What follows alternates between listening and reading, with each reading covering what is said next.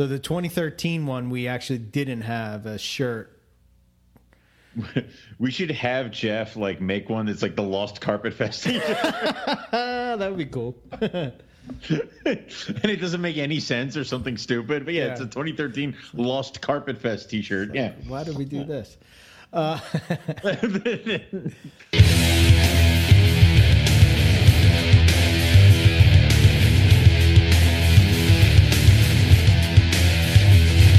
Welcome to Morelia Python Radio with your hosts, Eric Burke and Owen McIntyre. All right, welcome to Morelia Python Radio. Tonight we are talking with Brett Bender. We're going to be talking about Owen's favorite, rough scale pythons. And Golan's. Oh, no, right. I'm sorry. Sorry, I got confused. You switched teams. Oh, I okay. did. I decided that we needed something to jazz up sweeps as well as like boost the ratings. So I'm gonna take a dark turn and betray everything. It'll be very, very odd, and we may lose some fans, but I think in the long run people will be a little into my dark turn. So yeah, here you go. Okay, fair enough. Yeah, Next you'll be breeding IJs and all kinds of crazy shit. I'm actually getting rid of all of my snakes, and I'm focusing on spider ball python. Oh, there is a super of that, and is really? Yeah. So right. word on the street is, I mean, Oh yeah, we've never seen one, but if I breed my spiders, eventually one will live, right? One will live. One will live. So we're going to be talking to him, and it should be good, because he just successfully bred them this year. Yeah, he did. And it seems like that, roughies are starting to, make a place, if you will. You're starting to see them more and more become more readily available. There are, I think, about 4 or 5 clutches in the U.S. that I know of. Right. This year. So there's a good amount of them out there. So if you're wandering around saying that you can't find rough scales, you're not looking. So yeah. So the rough scale python, just for people that don't know, Morelia carinata, is a medium-sized python, and it's found in a remote area in the northwestern part of the Kimberley in Western Australia. Mm-hmm. This was once a snake that keepers would only dream of seeing, let alone to keep and breed it. I mean, just to see it, This is my favorite episode so far. I mean, keep talking. I love this. Have you hooked in? I'm enjoying the hell out of this. Keep going. Yeah. Don't stop now. So, Owen and myself back in the early MP days would be like, that would be a species that we would never even see. Not even at a zoo. Not even if you went to Australia, is it something that you can easily find? I mean, you have to take, when it was originally found, they took helicopters to get into the area because it's so remote, So and now here they are in captivity, and in Australia they're kind of like corn snakes. Everybody's trying to just give them away. No, just kidding. I hate, dude. Thank God there's not like a reptile show that we're going to be like driving past and we're like, hey, let's go in, because it would be so hard for me. Welcome, here's your free rough scale. Oh, thank you. It's like, no, and you can't bring that with us, but I love it. It's like, yeah, that would be bad. So, it's one of those things where the grass is always greener, and it's like they have an abundance of these things, and I can't wait till we get to that point here in the U.S., because then I can get like 4 more and not be poor or sell my car. So yeah, it's like that. But it's really cool. They're really, really cool animals, and if you've never had an interaction with one in person, try to, definitely go out and see one. They are very, very cool. I think one of the cool things that sticks out to me is the last Carpet Fest we had at your house. And when my one male was gone for the day. So long ago, right? So long ago, yeah. But I remember everybody just being, blown away by your rough scale pythons. And I remember people taking them out to hold them, and everybody was just appreciated that animal for what it is, you know? Yeah, I can't.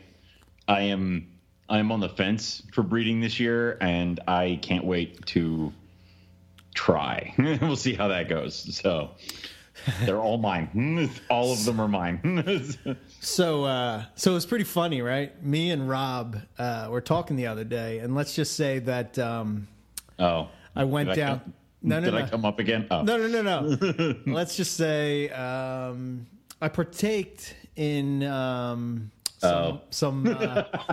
some mind-altering substances. Did you pull a Riley? Because what he told us today, what he did, it's like, well, I guess we'll talk you down if it goes poor, buddy. But thanks for sharing.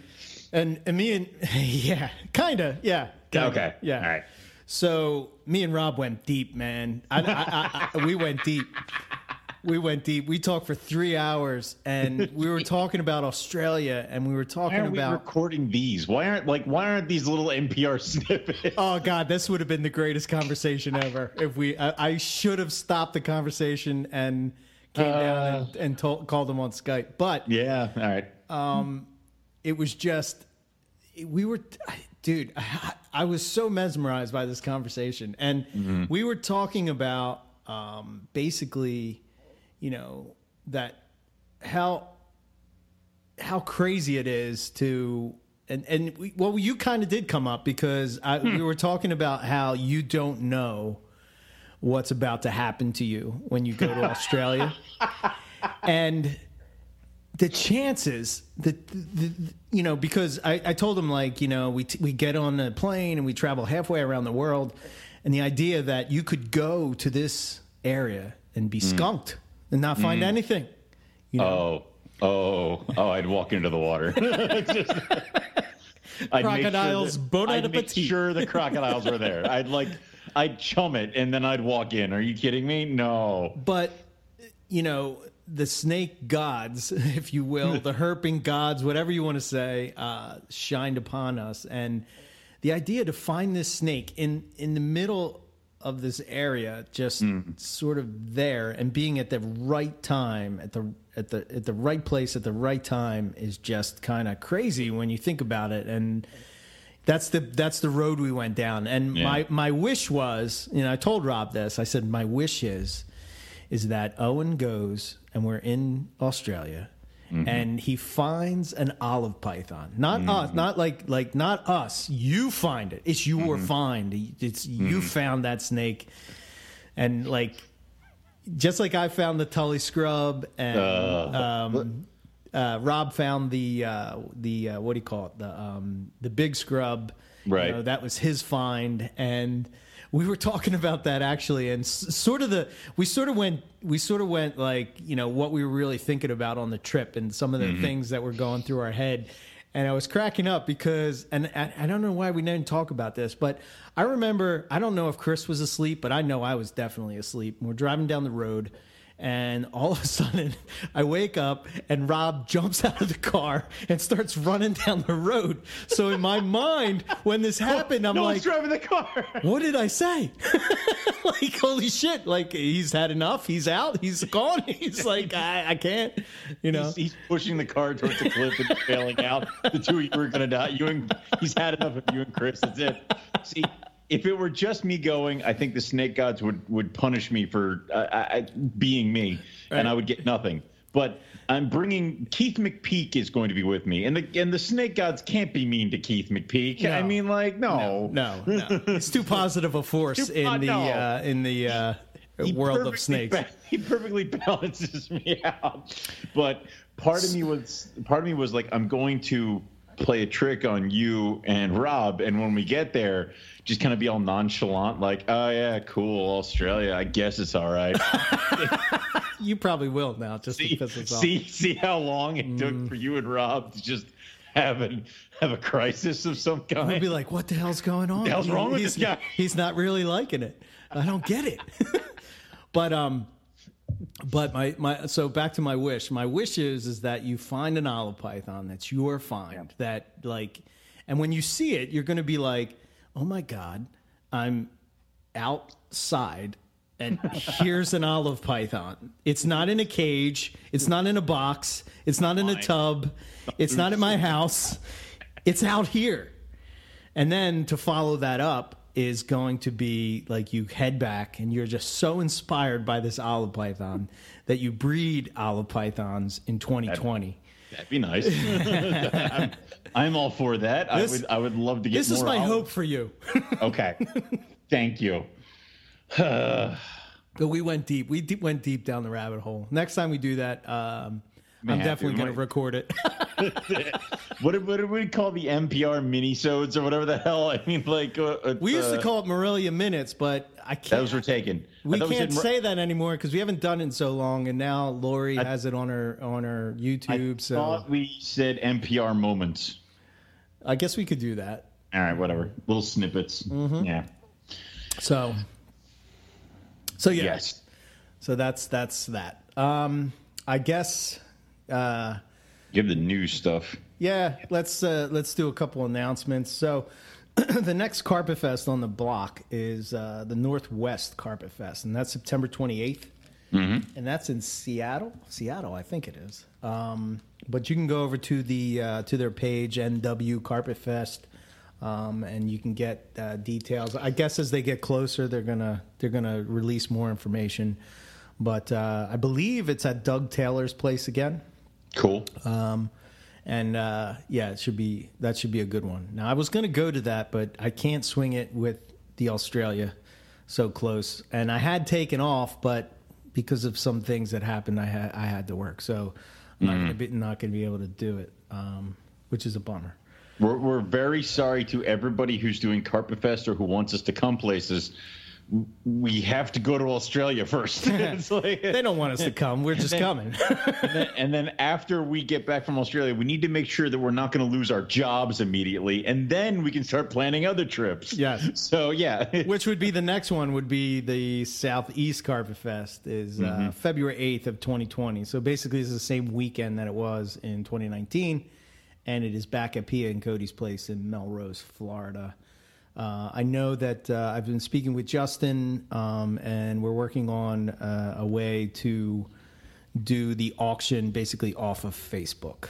And it'll be like a website set up and that kind of stuff. Their auction is benefiting nidovirus research again. And I think they're going to do a T-shirt booster thing, and that's going to go to USARC. So cool. That's sort of those Carpet Fest announcements. Speaking of T-shirts, that was an excellent segue. Tell them about the store. So it took us what? I don't know. Just don't get into it. Don't. 8 years.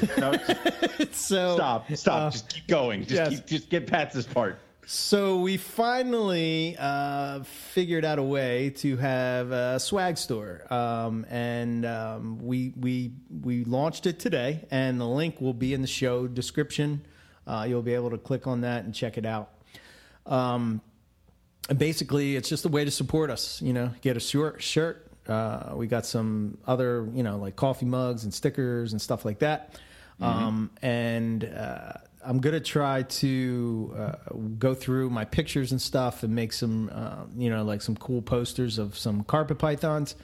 I was actually going to make a poster, which is the NPR checklist. And it's all the shows that we talk about, as well as things you can do, like, high five Riley Jimison or something like that. And like all this other stuff. Right. And then at the end of it, it's like the last thing will be going Sasquatch hunting with Owen. Like that's like the last. Yes. The last one. So yes. Like, yeah. So I figured I'd do something like that. Maybe a checklist for the NPR drinking game, the official rules. Oh, yeah, we should do the rules, the official rules. I love the NPR The official game. Rules. Yes.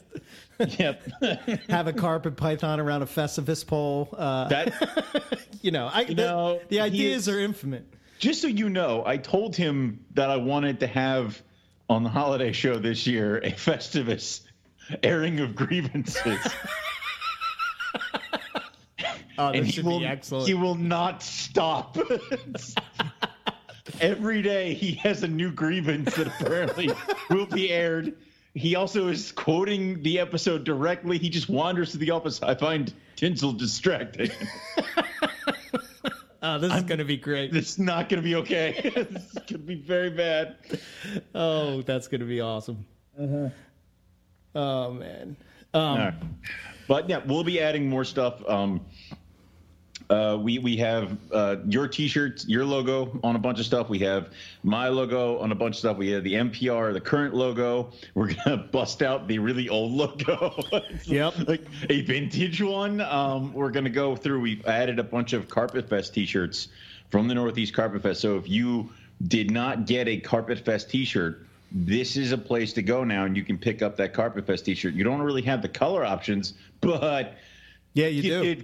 Oh, shit. Yeah. Damn. Yeah, you do. All right. Knock yourselves out, people. So if you don't have a Carpet Fest T-shirt, or if your Carpet Fest T-shirt that you got wrecked or whatever, or if you need a new one, you can go get them there. We're going to dig up some of the old Bolinai stuff that we did. Sure. We're going to dig up that Green Tree Python one that we did. And we're just going to start tossing them up. So there should be a ton of swag for you guys to go get.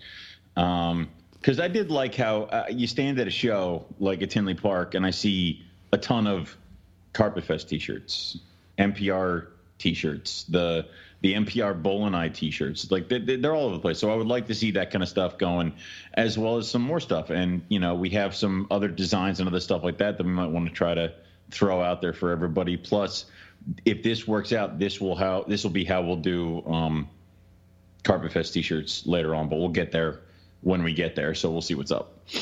Yep. So there you go.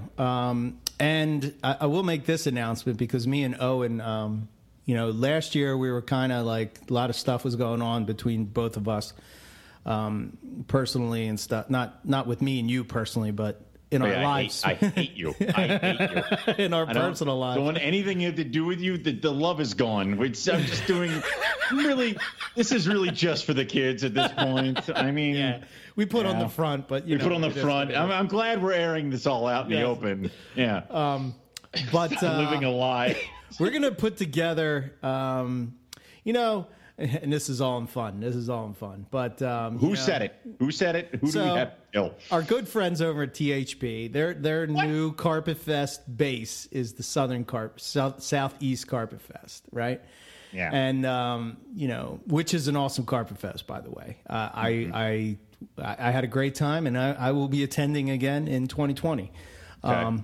But we gotta up the game, bro. We gotta up the game because. This is our baby. You can't have somebody come along and steal your baby. You know what I mean? I know. So we're going to assassinate Ian Bissell. That's what we're going to do. And Ian Bissell does a great job. Yes, he does. He is everything very he good. Touches, and they do a great job. And I'm not taking it away from any of that at all because I'm super proud that this idea that we started years ago, that they took that football and ran it But we're gonna do something a little different this year, and we got some things to think about. But we need to assemble a team of assassins. All right. Okay. We're not killing anybody. No. All right, but we need to get people to kind of share the load a little bit, and we kind of sat here, Eric and I, and realized that there are a ton of reptile people right near us. Yes. And we've been very kind by not putting you people to work. So what we're doing is we're looking for volunteers who would want to help us out with the planning and execution of the Northeast Carpet Fest. Ideas, anything like that. So we're going to, if you're interested in doing something like that, you can contact me or Owen, Facebook, if you want to message us, Instagram, whatever, info@Morelia Python Radio, email, however you want to get in touch with us. However, you're gonna have to be able to, if we're gonna go on do this auction thing and all that, it's gonna require some help. We're not gonna be able to do it ourselves. You cannot come to Carpet Fest and get so stinking drunk that you cannot help us. That will be detrimental. You have to at least do something first. Then you can get obliterated. Right. And me and Owen were talking about some ideas. Yep. We're not going to reveal them on air. No.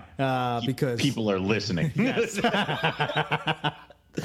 But yeah, we're going to take it up to the next level. So so if you're interested, get in touch with us.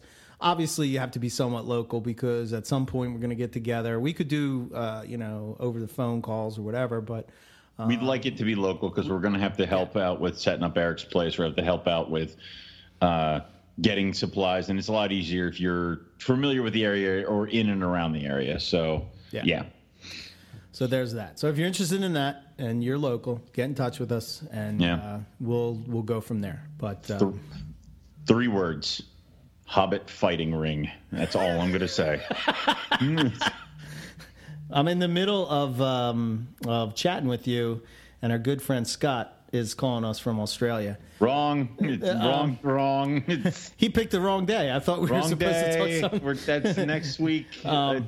I'm sorry, Scott. It seems like every time you try to call me, I miss your call. And I swear to God, it's not on purpose. But we chatted for a while. And the good thing is that next week's episode, which I guess we can talk about it early. I guess, yeah. It's going to be Scott Eper. He's going to be joining us. And he's going to be talking about, so basically like Rob, it's not like we did it, but like Rob really put together an itinerary for the trip, which, by the way, he's amazing at. And the animals that we could possibly see and whatnot. So Scott's going to come on and kind of give us like the pre-Australia trip of NPR. And tell us like where we would find these animals, the microhabitats, what they're doing, all that kind of stuff. So it's going to be great. If you're into Australian reptiles, this is going to be an awesome episode because Scott, he's been all around Australia. He's seen he's seen all kinds of reptiles. When it comes to herping, dude's amazing. And I can't wait to talk to him about it. So there's that. What else do we got? So Owen. Yes. You had, you've been waiting for it forever. Well, let me say this first. Go ahead. So Nick hatched out, he proved out a double recessive stone wash genetic stripe. And if people remember about 5 years ago, this guy, his name is Paul Crawford. He hatched out these unusual striped bredli. And everybody thought that there was some kind of new morph or something. And, I remember Nick, I don't know if he bought basically the clutch or if he bought one of them with, kind of like thinking that there was something there. However, it turned out that they were stonewash het, double het. It was a double het, stonewash, and genetic stripe. Okay. So he proved it out. So that's pretty awesome that project, came to where it is. And, that just goes to show, like, if you're going to, some of these projects that you get into, especially with bredli, it takes so long, because they take a little longer to grow up to adulthood to where you can breed them, and the dedication that you have to have a project like that go is pretty well. But we all know Nick; he's been breeding ivories for 20-something years, and you know what I mean? The pedigree is like 2 pages on it. You know what I mean? It's 2 Here's pages a book. long. What? Yeah. Wait a minute. Yeah. So, speaking of bredli. Speaking of bredli, so, I saw that, and that's awesome. Speaking of bredli, I hatched 22 baby bredli over here. Riley was correct, and he has magical powers. There were 9 males and 13 females. So. Wow. Yeah, dude, they're fat babies. I mean, oh my God, they are fat babies. It's really cool to have like little ones again. It's just, I'm like, oh, cool. So they're here, and that they're awesome. And then it's funny because I was sitting there and I'm like, their father is a stonewash from you, and the mother's a Lasik. So people are always saying, hey, Lasik, there could be some stonewash genes. So I'm like, taking my time and checking out each baby to make sure that there's no like stonewash or freckle or whatever the hell. I'm like, well, what did baby stonewash look like? Like, how obvious is it? And then Eric Kohler hatches out a clutch today, I think. Yes. And it turns out that both his animals were at stonewash, so those babies can fly. And I'm like, oh, that's what a baby stonewash looks like. Yes. No, I don't have those. Okay. But they're het. So that's good. Yes. They are 100% het, and I'm like already like, all right, so let's break you guys apart and start feed trials. I'm like, no, too soon. So it's like, but they're really cool. and I kind of can't wait for those things to get off the ground. So awesome. Yeah, very cool. And I did have other buddy came over on Sunday. Okay. Yeah, and to help out with, he had me sex a pair of bredli that I sold him and some gray bands, and then he dropped off a MBB line red stripe from a tiger to an MBB. Mm-hmm. Holy shit! Oh my God! It's like, I'm so proud that I pushed him so hard to get here. They are stunning animals. The one he kept that he wouldn't let me keep, I almost like hit him with a chair and took it because they're phenomenal. I have to send you pictures. But it just goes to, it's just another thing where I'm like, I don't need MBB reds. I have other reds. I need other things. Holy shit. Like, I am wrong. I've been wrong the entire time. It's like, it's the whole Russian red tiger thing again. I don't need Russian red tigers. Holy shit. It's like, I really got to stop saying that about coastals. It just doesn't end well. I just need to go get the Port Douglas and the Rockhampton and shut. Yeah. So it was actually on THP, and it was our buddy Brandon Wheeler. He was talking about I guess he's doing some breeding loans with Nick or whatever. Mm-hmm. It's so funny how I got this from Nick too. Like when you have too many animals, you kind of ship some out to people. Yeah. And I got a shipment going to Riley, and if you're in the inner circle, you get shipments of snakes from me. Just like here, take this. I'm sitting here right now. I'm like, well, I have a male zebra that's got nothing to do, and I'm like, does anybody need you? Like, get out of here. Right. And the cool thing about that is, like, whenever I do something like that, I don't know about you, Owen, but like I basically am giving you that snake. You know what I mean? I know that people are said, it's still your snake, but no, I'm basically giving you that snake. And then, when you make babies or whatever, then, you get something back. And who knows? I might not even want any babies or whatever. That's the whole thing. It's like, listen, dude, I haven't seen my IJ in like 3 years. Right. He lives somewhere else. You don't want him back. She's over there. She doesn't exist in your world. I don't need her. Right. It's just that every once in a while, Balin shows up with some babies, and you're like, oh, okay. All right. Thank you.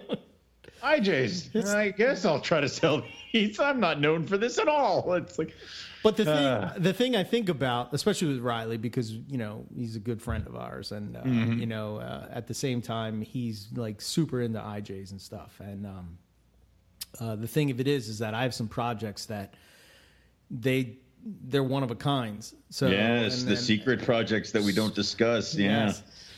So Riley's getting some of those so that I know, right? Dude, like all your little IJ followers, are they going to be mad? They might be. The only other person that I would send them to, but he would probably I don't know, he would tell me to go pound sand or something, would be Chris Salemi, you know what I mean? Like, because there's a few others. I don't want to say he's the only other one, but Riley, he's kind of, he's in our inner NPR circle, and he's kind of... I have so much power that I refuse to use. Like, I can't, like, I'd be like, I want them all. Give me your IJs. But I don't want them. Yeah, so Owen doesn't want them. But God forbid something happens here, that project is not lost because it's somewhere else. And that's good. That's good. Because, like, that's how I think we get into problems more often than not, is founder animals die. And then either people don't know the founder animals are dead, or they never got projects going, or they took it and they bred it to a jaguar, and it's stuff like that. So, it's what goes back with the Russian Reds. People have Russian red tigers. They have one or two, or they have crosses, or they have mixes. Right. And then the project bombed, and now it's like there are very few people that have a pair of pure Russians direct from Curtin. Right. Yeah. I have a female. Hopefully next year I'll have a male. I hope. there is a list. Yes. A list. You, my friend, are number one on the list because you want just one, and also it's you. Yeah. Second on the list is Mike Curtin. So it's like, and I had to tell him he's there. So he's there. It's like, He's like, wait, I'm second? I'm waiting for that text message tomorrow. Listen, Mike, I don't do a podcast with you, and you don't understand. My answer will be, Mike, he has to listen to me talk for hours once a week. And then he's going to be like, fair enough. I'm like, exactly. He's earned it. He's earned it. Christ. But yeah, so that's sort of the story with these Port Douglas. And I don't think that other than, so now Brandon has it. I don't know if Nick has any anymore, or he sent that project to Brandon. There's me and there's Eric Kohler. Other than that, I can't think of anybody that has them. But what cool snakes. And it's so crazy that nobody gives really a shit about them. Who gives that? Dude, no one cares. And then, see, that's the problem is you're checking all the boxes again. No one cares. Oh, it's a coastal. Ooh. Right. It could have a bad attitude. Oh, that's enough. Just give it to me. Like, that's so. And then after the Brisbanes, just getting them is really like it's pushing me more and more. And now I have 2.2 jungle carpets. I will never get any more. And it's like I keep side-eyeing the Darwins right now, and I'm like, well, I'm going to try to breed you guys. You guys don't breed. I don't know. It's like, could be history. you guys, that citrus tiger head albino might just go back to you. It's like, I don't know yet. So there you go. It's one of those things where it's like I might plug myself into this thing. So right. Yep. Cool. That's enough out of this. All right. All right. Let's bring Brett on. Brett, welcome to Morelia Python Radio. How you doing? I'm doing well. Thanks for having me on. Excited to get on and listen to you guys for a few years now. It's a wealth of knowledge, so I definitely appreciate everything you guys do. We're very sorry. But anyway, so we normally start with the question of how did you get started in reptiles? Well, wait. No one cares. What made you go to rough scales? Let's just go straight to that one, and then we'll go back. There's literally one person you can thank for that. That would be Terry Burrell. Not my mother, not my father. It's Terry Burrell. Nice. Yeah, it worked out well. All right. So, what did get you started in reptiles? My father was a biology teacher in Wisconsin where we grew up. So he kind of used to bring home like all the old David Attenborough videos and such. So it was great. So he was like the blockbuster of natural videos.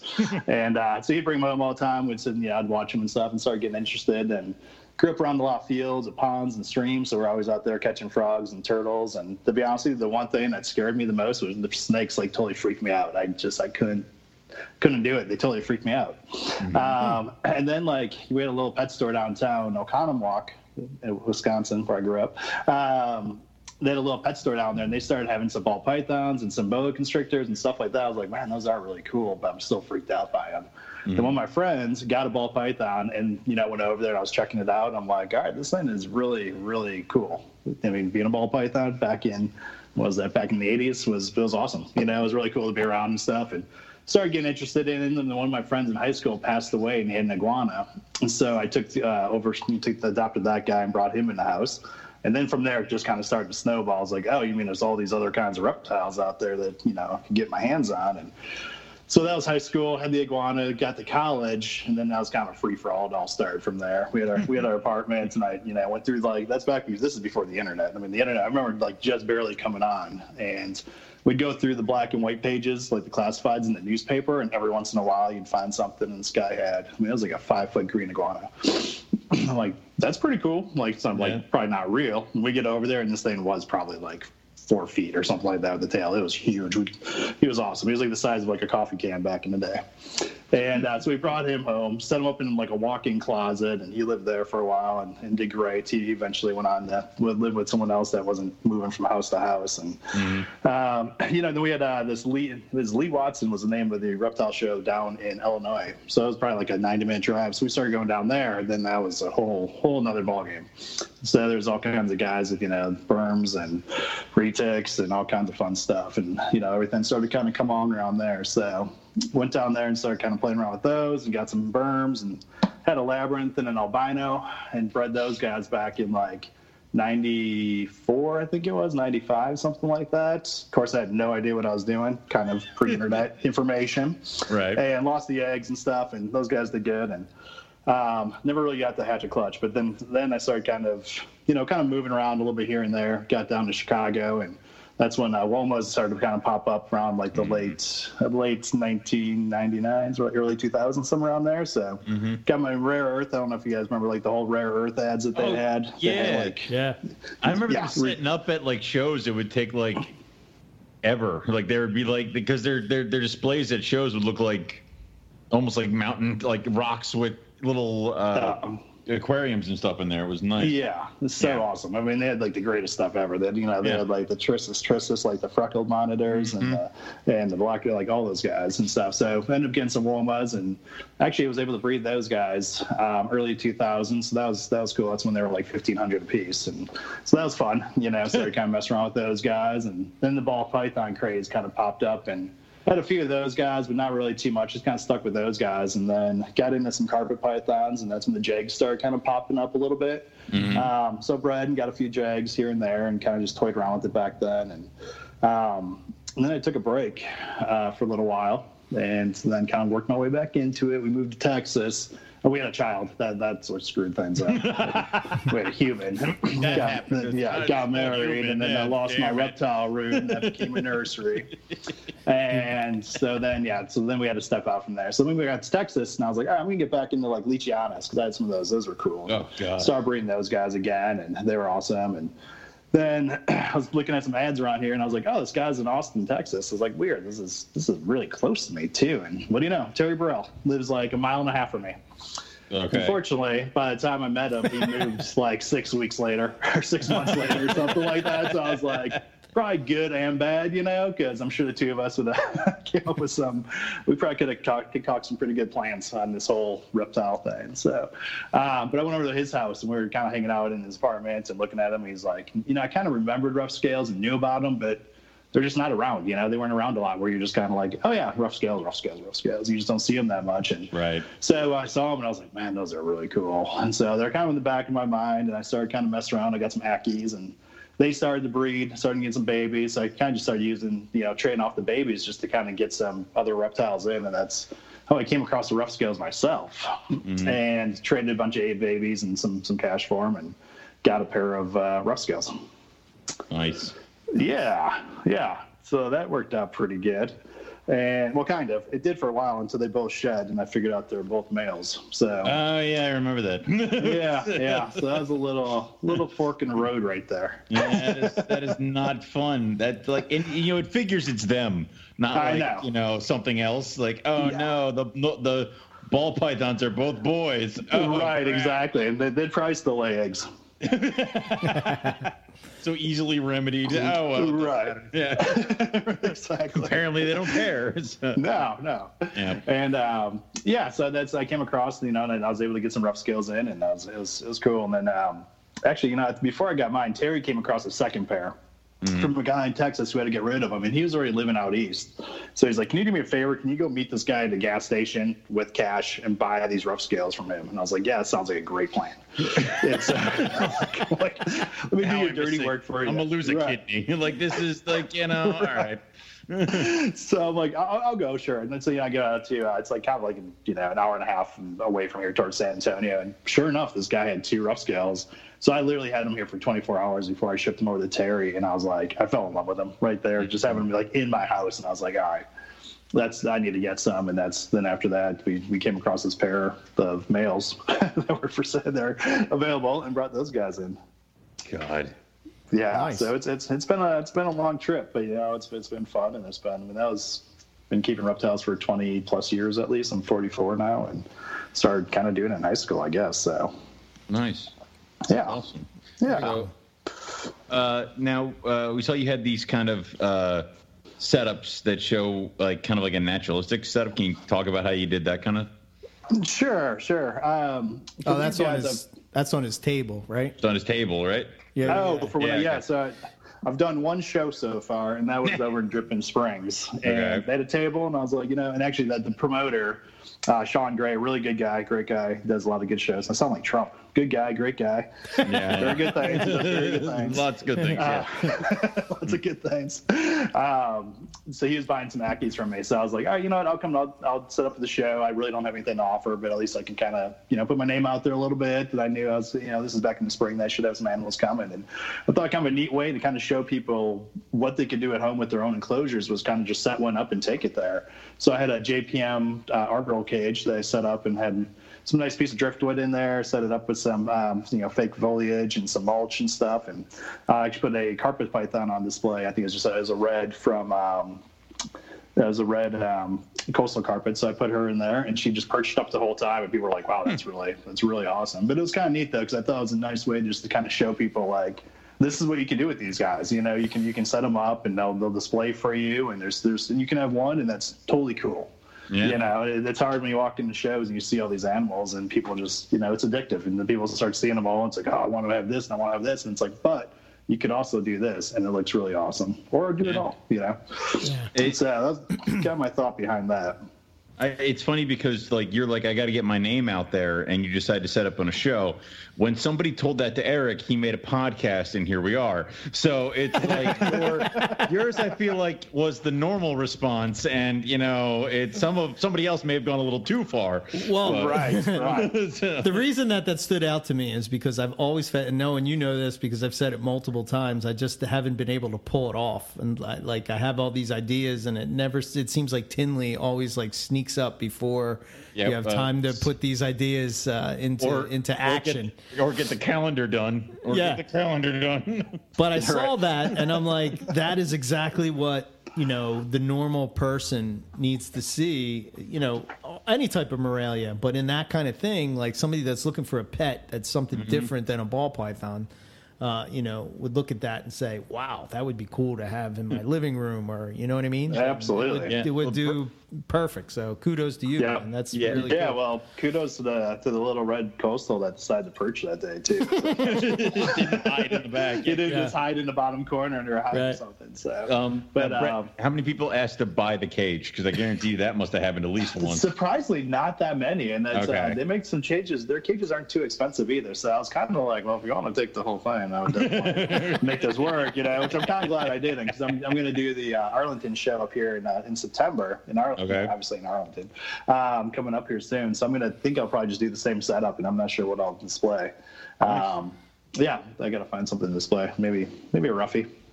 Or, Hypo Bradley, I could put him in there. That'd be kind of cool. Yeah. That might not look too bad. Yeah, that could work. If you do a Ruffy, Bill Stiegel might be there, and do not trust him at all, ever. Anything. Yeah. I met him in person for the first time there last year, so stand-up guy. Great guy. Yeah. I love Bill. Right. No, he was funny. He had that grin on his face where you're like, I don't know if I should trust you or not. No, dude, don't ever trust him. Never. If your name is Owen. Right. He had plans to shave me. Like, no, dude. Ouch. Yeah, it's better than getting waxed, I guess. I don't know. Oh, that's awesome. So let me ask this question. Like, you talked a little bit about how you got into rough scale pythons and whatnot, but we were talking before we started, me and Owen, and we were talking about how back in the days of MP, this was a species that was not only, unattainable, but you probably would never even see it in real life. You know what I mean? You just see it in pictures and books and stuff. Mm-hmm. And now you not only have them, you produce them. Is it still have that wow factor for you? It does. It's pretty cool. The first ones I saw were at Terry's 2 years ago, if that. So, and the first time I saw them in person, I was like, that's, they do have that. They got such a weird, goofy. I put a picture up of just usually every day when I come in here. They'll hang in their little hide boxes that I have on the ceiling, and I'll walk in, and they just come, whoop, and they come out and kind of check you out. You always got to kind of watch it because it's eye level too, and they're got huge mouths and heads and teeth. But it's really cool, and it does. It's kind of got that wow factor. Then you look down, and there's 15 babies below. And it's like, all right, that's really cool. It definitely has that wow factor. And every time I look at them, they've just got something something different that all the other ones really don't have beyond the rough scales. It's just they're so unique, from having the big, slate blue eyes to the coloration of their patterns to their face patterns that they have. The scales are obviously cool. Their heads are big. They're pretty substantial size. The female that I have she was probably about as thick as my wrist, somewhere around there. Okay. So she's pretty decent size. She's probably 6 feet, somewhere around there. Wow. She takes medium rats down pretty easily without being chunky. Have you ever had one do the threat display? Not really, no. Even the babies. I had one baby. Yeah, I had one baby do it, and I put a fuzzy in its mouth and it ate it. So that was cool. So it actually worked out perfectly. And that's for a better situation. I was like, do I need to tease you? Oh, look at that. All right, put it right in there, and I'm like, it's like insert here. So that worked out good. My adults they're super mellow. That's the other thing that's awesome about them. You have to, when the lights go out, you got to kind of be like, you got to kind of look around. Like my inlands she's nice, but she's a lot more food aggressive than what the roughies are even. Like, they're pretty soft strikers when I go to feed them. It's all frozen thawed items and feed off tongs and stuff. And they hit kind of, but even at the point when they do, it's not overly aggressive. Like my inland just throws herself at it and, totally wraps up. The roughies, they're kind of hanging and perched from their boxes. So a lot of times they'll eat kind of suspended downward, kind of like a chondro in a way. Right. But when they do, it's nothing that's overly aggressive by any means. So it's kind of cool that way. That's one thing that's really nice about them, is you can pull them out and hold them, and they're chill. Mine are, at least. Right. No one's probably aren't. No, Owens are pretty chill, right? Yeah, Mine don't get scared or bite or do anything like that. It's just that, they don't want to sit still. That's their only problem is, they're almost like miniature retics. It's I'm going to move constantly while you're holding me. So yeah, that's interesting. Do they try to go up always or no?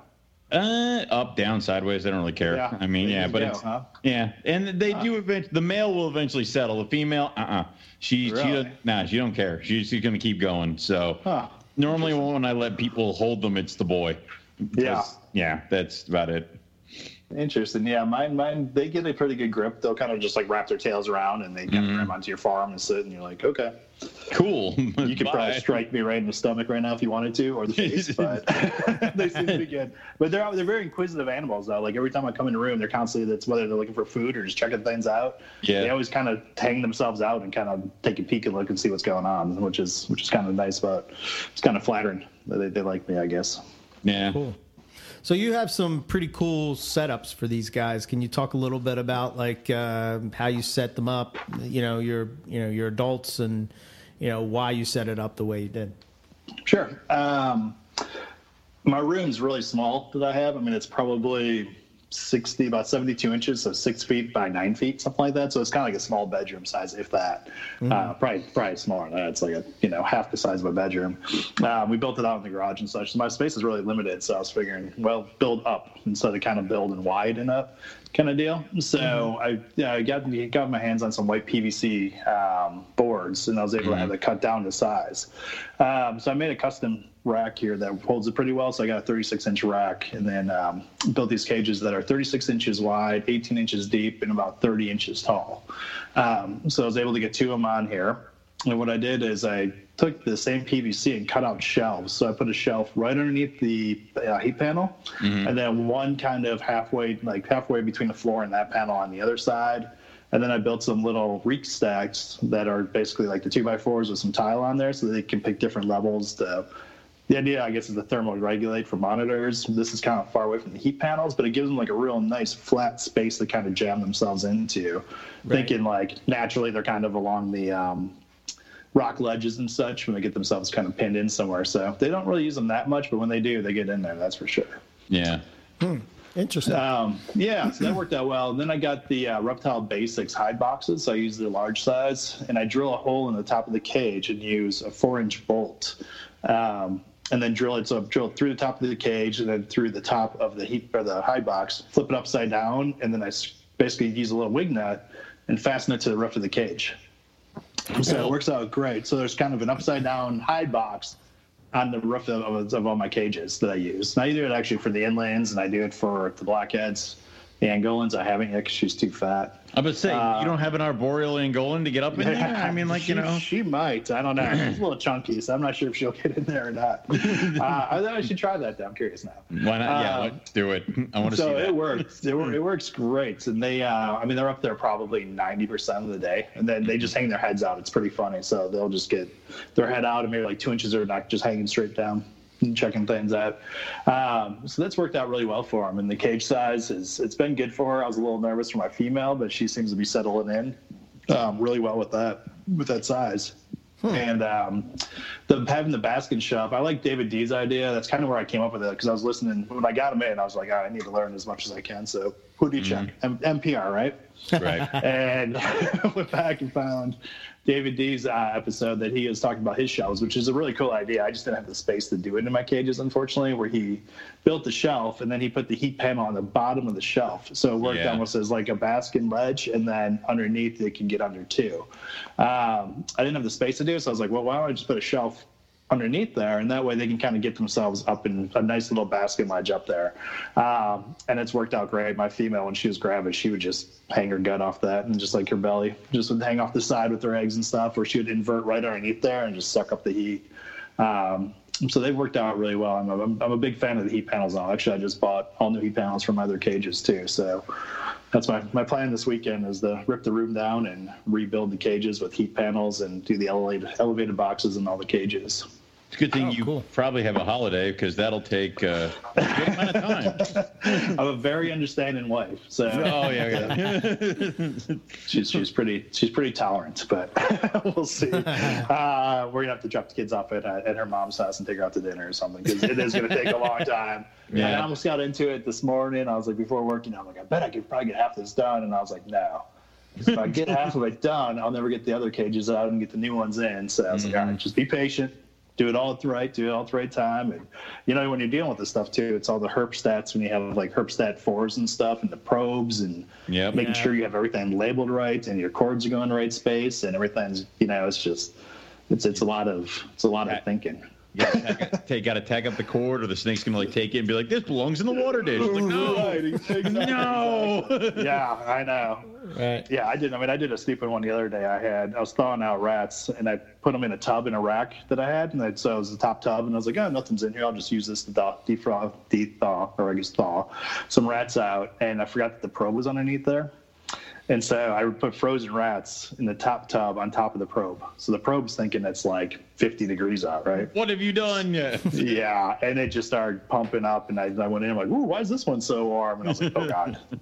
I'm like, after all this years, never even thought about the fact that, like, oh, you shouldn't use that one because there's a probe in the back of your rack, and you're putting frozen rodents close to it. That's going to, send a cold currents over there. So, yeah. Luckily, that was my first attempt at maternal. Thanks to Eric, I was talking at a ball python. Then I was like, all right, we're going to do this. And my daughter's, she's got a blue-eyed leucistic. Okay. I was like, we're going to do maternal, and it's going to be cool. There's going to be little white heads that pop out of this, Let's see if this works. And what do you know? I got the eggs up to like 100 degrees because I was trying to thaw some rats in the same rack. God. So I was like, abort. I pulled them out. I threw them in an incubator, and they're supposed to hatch in the next 5 days. It'll be the world's first ball pythons to hatch here. In my house. Okay. Oh, there. World's first blue-eyed leucistic, buddy. I don't want to crush your dreams here, but I'm pretty sure that's been done. It's like, not in this house. It hasn't. Okay. So sorry for the tangent, but that's kind of how I started. That's how I got along with the cages. And I was talking to Todd. A little side story how I came across my female. After I had the two males, I bought a female from David D, but she was a year old, so now she's 2 years and she's catching up. Right. But I was kind of stuck with two males, and Chad Gray, great guy, Chad Gray, was talking to Todd Tobridge, who's out in California, and I've seen Todd's names for years too. Really, really outstanding guy. Does all kinds of work with blackheads and just incredible Womas, like his lineage. I think he sold a lot of his Womas to Art, and that's where he got his lineage from. Okay. Was like, I've kind of, I have the opposite situation. I have an adult female. I lost my male would you be interested in doing alone? I was like, I'll happily send you my males. He's like, nope, I'm going to send you the female. I was like, oh God, that's a lot of pressure. Yeah, I hate that. Like, I've only had these things for a year, and obviously, like, the sexes were off or whatever. So, I was able to get the female in from Todd. And when I was talking to him, he's like, well, I'm doing these reed stacks, which a lot of people use for monitors, but that's, kind of, they work well for him. She likes it, but I think he was using more of a heat source on his so that they could kind of thermal regulate better, where mine are 24 inches below the heat panel, so they're not getting any heat there. They're just got more of a hide box. Yeah. All right. Yeah. That's very cool. I mean, like, do you I would never have called a reed stack into something that would be used for these guys, but it does make some sense. I mean, for those who don't know, because they're not plugged into monitor stuff, can you kind of explain what a reed stack is? Sure. The idea basically was, well, Frank Reed, incredible godfather of monitor keeping, he came up with the idea that you'd use, basically, there's different ways to do it. A lot of people just build them out of wood. So if you use 2x4s and then like a plank of wood, 2x4 plank of woods, and you basically build levels that kind of stack on top of each other. So the idea is when you're shining any heat source down to it, the top one would say, for monitors, not for snakes, of course, would be like 130, 140 degrees. And then on that next layer, it may drop 10 degrees. And then the next layer would drop 10 degrees. So you basically build in a thermogradient that the animal you're keeping can select anywhere they want to be. So they can either sit on the top and bask, or if they want to get some protection but still get warmth, they can go to the next level. If they want to go a little further down, they can kind of keep picking the different levels that they want to go into. So I use them for my Ackies, and they're in those lanes nonstop. They basically rotate from the top to the bottom to the middle, and they burrow underneath, and next morning, whoop, right back to the top again. So the way I built mine, I with having snakes and monitors and stuff, they're they make messes a lot. So my idea was to use tile instead of using wood. So I kind of made it where you had removable tiles in them. Okay. So if they get dirty or just need to clean them from time to time, you just could slide the tile out, take it out, hose it down, scrub it down, disinfect it, and then put it back in. So with the Ackies and stuff, I mean, it's made it so much easier, because usually it's just the top panels. So I just take the top tiles off, go wash them, put some clean ones in, wash them later, and switch them and such. So it's worked out good. And is it David Brahms that does all the little racks and such? He does the he does the laser, the 3D laser printing of the perches and such. Yeah, specialty 3D designs. Yeah, he could make a pretty cool rack. I want to talk to him about it sometime, see if he could come up with an idea where he could make some plastic molds basically that would fit tiles, and you just slide a tile into each one of those. Then you could take the whole thing out, and you know how wood is, it gets so dirty so quick. Yeah, of course. You said this on the show now, so now like next week when he unveils the reed stack kind of a thing, I mean, hopefully at least gives you a shout out. But I mean, or a free one. I'll just take a free one. There you go. But I'm easy. So yeah, that's kind of the idea behind those. And to be honest with you, I think if I had more of a heat source closer to it, they'd probably use it a lot more. But they do like to get themselves just kind of prayed in there. So I put them in with the inlands too, and she'll get in there pretty well as well and kind of hide out. So I've been kind of toying around with it, moving her from different cages to see who would use it.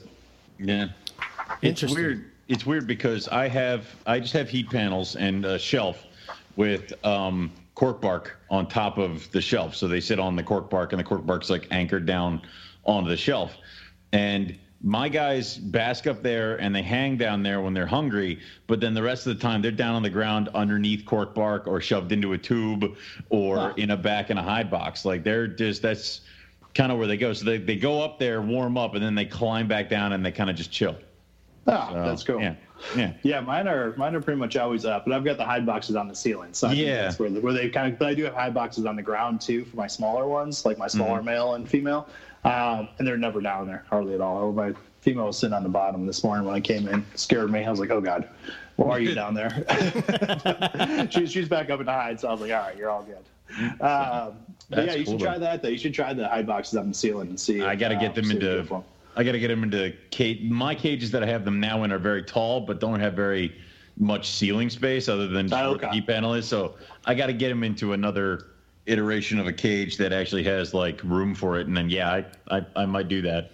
Yeah, I'd suggest it. I mean, to be honest, pretty much most snake species I think would totally go for it. All the rats that you work with and such, and all the other Morelia and so on would totally go for it. And the nice part with the wing nuts is you can basically just unscrew the wing nut and pull the box down, clean out the inside, and you just go right back up and put it back in. So they're super easy to clean. That was the hard part I had, trying to figure out how to affix it to the ceiling without having, one, to be able to hold the weight of the snake that's going to be sitting in it, and two, be able to get it down to see what's going on in there too. Because I was kind of afraid my female's going to lay a clutch in there too. I was like, oh god, what's going to happen? Like, I won't be able to get them out. But luckily she was smart and used the nest box on the bottom. So, and that's. I was going to say, do you put any kind of substrate in it at all? I keep all my guys on aspen. Okay. So I put a little aspen in there, and that seems to work out good. I mean, you could, probably very easily just use any kind of moss if you wanted to, or none. But yeah, I just use aspen, so I just throw some aspen in there in case they do mess in there. It makes it a little bit easier just to kind of clean up. Gotcha. Yes. Sorry, Owen. Go ahead. Well, no, it's just weird because like I have those larger boxes for my snakes that are in cages that can support a hide box that size, and most of them will just curl up on top of the box, and when it's cleaning time, literally just pick up the whole box. They stay curled up on top of the box. I put it down, I clean their cage, and then I put it back. They're still curled up on top, like they're still sitting there. And then I put the box back, I close everything up, and that's when they're like, wait, what just happened? And they start moving around. It's like, it makes everything a ton easier. So it kind of, even in a rack system where there's a smaller tub in there, they'll still cram themselves on top of the tub between. Yeah, like that's just how it goes. The roughies, carpets, Max, I mean, white lips, my black-faced white lip will do it to the point where I can't open the drawer. And then as I'm pulling it open, I hear a thud, which means he's fallen off the thing, and now it can go. now he's mad. Like, it's like resist. Exactly. Resist, thud, and then it comes flying out. So yeah, it's almost like they would prefer just to get up on top of things. So and cram themselves into small spots too. I mean, they get the perch and they get in there. And that was kind of the idea with the reed stocks too, is just that if they could get in there and get themselves kind of jammed in there, it's a pretty good security for them. But my Hypo Redley eye does the same. I use like an upside down flower pot and then drill the hole in the top. Right. And the same deal. I mean, there's only an inch up there, and I feel guilty whenever I open the tub. I'm like, I should just stop, because I'm like, I feel resistance, and that's just him pride in it. I'll come back to you, buddy. I'm not sure what's going on in there. Yeah. Cool. So do you follow anything special as far as temps go? I mean, are you just basic Python temps, or? Yeah, exactly. Just like mid 80s, right around there for the basket. And the nice part about the basket area that I built with the heat panel and the shelf up there is that it's a pretty concentrated little hot spot for them to go to. And granted, the cages aren't that big, and being in Texas, like I was saying earlier, it's like 104 here today. So I have to cool my room, so I'm a little nervous about having drafts as well too, even during the summer from the air conditioning or during the winter and stuff. So I just went with the standard Python temperatures, and then put that shelf, I think it said to be 6 inches. I did like 8 inches below, and they'll still go in there in the mornings and get up there and bask really well. And the rest of the cage, I just kind of let it go to the ambient. Oh, gotcha. Okay. Yeah, and the probe's right up there too, pretty much on that shelf. So I'm like, I know exactly what that spot is. So if you need to get there and warm up, you can do it easily. And if you need to get away from it, you can go bottom opposite corner, and I put some hide boxes in the bottom opposite corner for them to get down into. Cool. What about, do you do anything for like lighting or UV or anything like that? Or? No UV, but that's something that I am curious about that. I use a lot of just little LED light strips from Lowe's. Okay. It's always like before, like 36-inch cage, I'm like, well, I need a 24-inch strip in there. And not the case. I mean, the LEDs are getting so strong now that little 12-inch LED strips from Lowe's are perfect. I mean, they have a nice white light to them, and it's not too bright. And the profile on them is so short. I mean, they're like maybe a half-inch deep. And the nice thing is they're supposed to be chained together. So getting the plug out, you can usually just drill a little hole in the back of the cage, run the wire in there, and then plug it into the unit. So it makes it really easy that way. So I do use light in all my cages just to have night cycles for them, day and night. And I like to see them too. That's even my APs. I put all cages or lights in there, which I'm switching to LEDs for all those guys too. Because I bought a couple. My original APs. I think I bought 2 that were used, and I bought two more, and then bought another used one. So all the lighting's different. So being OCD, I'm like, they all need to match. So that's part of this whole room changeover. I'm like, I can't have a yellower light in that cage and different offsets on those. Sure. So, yeah. So no UV yet. Obviously with the Ackies, I do go with the AV or UVA, UVB heat bulbs for those guys. And I've been kind of playing around with some different brands too, and it's definitely they glow off of them. They get some good color and heat and stuff. So I think for those guys it's important. But the more I listen and talk to people, I kind of do feel like it's. I don't think it could only benefit, is my opinion. So yeah. The more I research it, trying to get it to happen. But the more I research it, the more I find that I think it would be beneficial. But the hard part's how do you deliver it? Yeah. Yeah. There's a lot of bulbs that are coming out that can do it, but they're pretty warm too.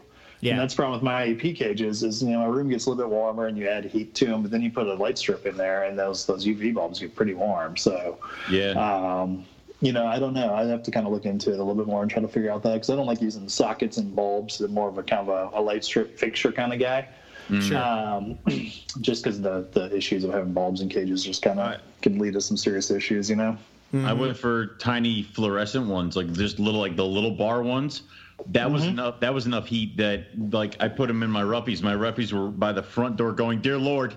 I'm like, oh God! It's like, So I'm doing the LEDs, that's. I'm trying to get. I want these baby bread lab that just hatched to be they're the lighting project. They just don't know it yet. Go away. So dear Lord, is it bright? That's all I want is for you guys to go away so I can get lights. It's and it's more along the lines of I want to be able to see where they're coming from, because I keep getting caught by some animals where it's like they emerge from the shadows. Cribos move very quickly. So it is funny just how they all move differently. I've got a rack with the Angolan on the bottom, and she's big and dopey. The next cage is a blackhead, which when those guys want to turn it on, they're fast. They're kind of like a cribbo in a way, I'd imagine. And the next ones up are the inland female, the Womas above there. And every single cage, you just have to basically treat it completely different. It's the reason why I don't work with venomous. Well, 1, it's illegal in Austin, but 2, I'm just too slow and too dumb. And I opened the cage in the top one, and the woman was on my arm, and I'm like, oh great, I didn't see you underneath that ledge right there and such. Oh, hello. It's the same thing. Womas, when Womas want to motor, they will motor. And I was sitting down cleaning the one cage, and it was one of those it's the last stack. You've done the entire room. You're literally sitting on the floor because that's where the cage is. You open up the cage, and then a blur comes flying out at you. Right. And then it latches onto the trash can, and then she's writhing on the trash can, and I'm like, well, all right, I'll clean the rest of the cage while you're busy. And, it's like that. So, they're wonderful, aren't they? Gorgeous animals. They're such lovely creatures. So, yeah. Murder. Yeah. It took me a while with my first pair that I had back in the early 2000s. My male was gorgeous, really pretty animal. It's super mellow. I was like, oh, these things are great. And I was talking to someone. They're like, you ever bite? I'm like, they never bite me. And they finally did the first Woma bite, which is where they're just kind of rubbing their face along you a little bit, and then they just bite on, and then they just, exactly. And then they're like, I don't care if it's food or not. I'm just going to wrap around it anyways. And I was just like, I guess they do bite. And that's so now I'm always a little bit kind of one hand behind the other one, even though they're not terrible, but it's still that, the initial response where you're like, all right, what's going to happen with you guys? Because they show no signs of being like, I'm just going to bite you. They just decide. It's not like the Maclots where they're just completely 3/4 of their bodies all, back in an S curve waiting for you. Okay. Right. So that's how your Macs act, because I am either hit or miss. It's either a loving, gorgeous creature or the devil incarnate. And I find the ones that I get from Dennis, I don't know what he's done to those animals, but they're just wicked evil. It's awesome. So Yeah, speaking of, yep, go ahead. oh no, I was going to say, go ahead with what you were going to say. I was just going to say my Max is a little baby, so I'm hoping she grows out of it. But No, she managed to strike at like a 90-degree angle today somehow. Like her head was barely out of the hide, and she somehow came like completely sideways. And I was like, whoa. Holy shit. That was physics. I mean, I don't even know how your neck went that way or why you felt the need to go that way, because I was nowhere in front of you to feel like threatened, but she's just like, I'm just going to go for it. So I have captive born and bred Macs that are worse behaved than wild caught. The wild caughts are like, I'm so happy to be here. Not in the wild. This is paradise. Right. Awesome. So, rough scales as far as feeding. Do you do anything special as far as that goes? Yeah. No, it's pretty much all frozen rodents. Okay. Except for when I got him in, I think it's mostly was just one of the males kind of was a tricky feeder, so he was kind of on quail. Mm-hmm. And then the other one I think was, the guy was kind of mixed up on him because he obviously thought they were a pair and he was cooling them like a pair and doing stuff. So one was on quail. I couldn't really find quail very easily around here, so I've been kind of feeding chicks here and there. And then they both turned on to frozen thawed with no problems. He kind of bounces back and forth between refusing rodents and going with just chicks, which chicks are cheap. So I'm like, okay, and you're a male, so I'm not really concerned about you getting fatter and bigger. So yeah, exactly. And yeah, to get into a little bit later, but with the hatchlings, I've kind of done some scenting with the chick fuzz too, and that seems to work and really get those guys going. So for the adult male though, so if I have the chicks, I'm like, no problem, I don't mind. It's easy enough.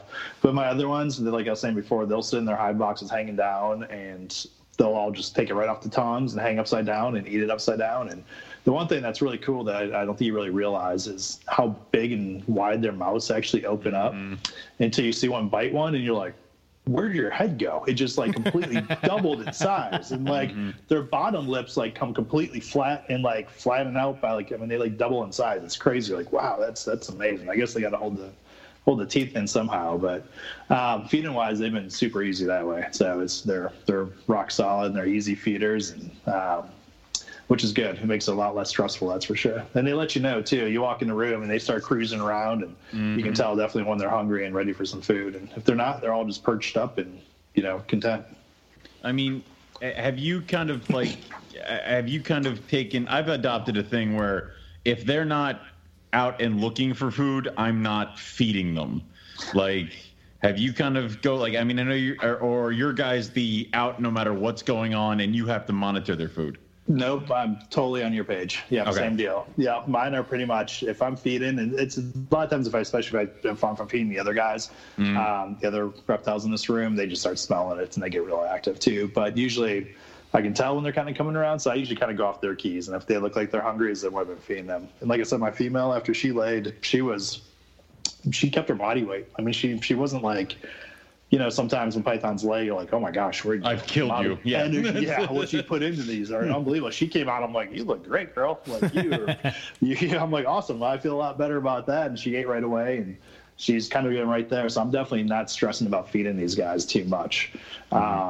Which, I think that comes with being an experience. You start getting some experience with your animals, and you start reading your room and realizing that you don't need to feed these guys that much. And no, are you listening to you guys, I learned a lot, from that too, because you kind of go from like, okay, well, they're babies, you feed them weekly, which makes sense and such, and they get bigger. Now I got to feed them at least 2 times a month or 3 times a month or something like that, and just not the key. And it's just you can see them and see how much they're active and they're keeping their body weight well, and they look healthy and they're responding healthy, and if they're hungry, they'll let you know.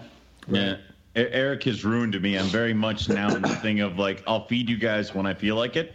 And if it means that if I don't feed you like every 5 days, it means you'll live to be 20 something. Cool. It's like, I'm all right with this. I'm fine with that. So, I know. I'd love to see Eric's collection sometime because I'm curious to see his males. It's a lot of IJs. Oh, how small they are? Yeah. Yeah. Again, even though I'm like, I'll feed you when I get around to it, I still bring animals back to Eric and look like I feel such shame. This animal is bigger than its mother. It's like, yeah, all right, well, yeah. Send them over to Eric's for fat camp. Yeah, right. Yeah, I try to. Or I would send them over to breeding, but it doesn't work. All his animals are terrified.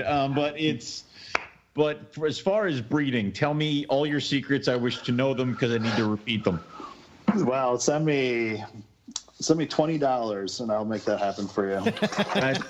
That's not fair because I'll send you. I'll send you my cliff notes. How do you breeding wise? Do you set them up for the preseason? Like, do you get them ready to go? Yeah, basically that was my intention. So kind of the same thing last year as everybody else, where I got them in. Got the female in the summer. So that was one thing I was nervous about too. When he sent her out, I'm like, well, we'll give her a shot. I mean, she's got great body weight, so I'm not stressed about really trying to pump her up too much, just more so getting her comfortable and acclimated into this room.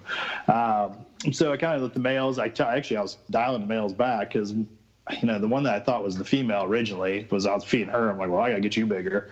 Mm-hmm. And then they're both males. I'm like, well, I need to get you smaller. So the males, I didn't really do much all summer. I just kind of let them be. And then I kind of started feeding them a little bit more and more, your typical kind of fall to Thanksgiving, just kind of try to pump them up. And then go the opposite, try to unpump them up and get all the food out of them. Mm-hmm. So I kind of went from the same basis as everybody else. Right around Thanksgiving time was the last meal. Okay. And kept the temperatures up right where they were. Let them all clean out and kind of start dropping, getting ready for cooling it down. And then I started around mid-December. So I was keeping them, like their basket spot was about 84, 86 degrees, somewhere around there. And I started kind of just working my way down to my ultimate goal, which was about 68 degrees. So over time, I basically every week I just started kind of going, and I got more and more comfortable with it. And the weather here in Austin is so goofy, where it's like it's not that cold, So it's kind of like I don't know what's going to really happen. But having my room in the garage, I'm like, I think that's going to be enough just to kind of trigger it. And there's some nights where it got a little colder, so I'll just leave the door open, thinking that like, okay, let's let some cold air in here so they kind of feel that front come through and such. But as I was doing it, I kind of basically had the rule where I was like, if I could just take them down a couple degrees every week, basically, until I hit the point where I'm comfortable, which is about 68. And I brought the heat up every day. So it dropped down to 68, and then it kind of ramped back up, and then, let it cool down overnight. So, I don't know. I'd be curious to see what it actually, it was definitely get hit there in the morning. I don't know when, though. If it did, it probably wasn't for a really long time, just because the room was, it's a smaller room, and it doesn't get that cold here. Right. So I kept them down there until mid-February. Okay. And that's basically, so I went from, December to mid-February, did all December, all January. And then I started kind of going the reverse, where I started to kind of just start working them back up, went from like 68 to 70 to 76 to 82. Until March, basically. So from like mid-February until like mid-March or so is kind of where I started kind of warming them up that way. Okay. But in February, when I started warming them up, is when I started kind of throwing the males in with them. Okay. And I was like, all right, let's see if I can get some action out of them. And I was just going single males, and they were kind of not really doing a lot.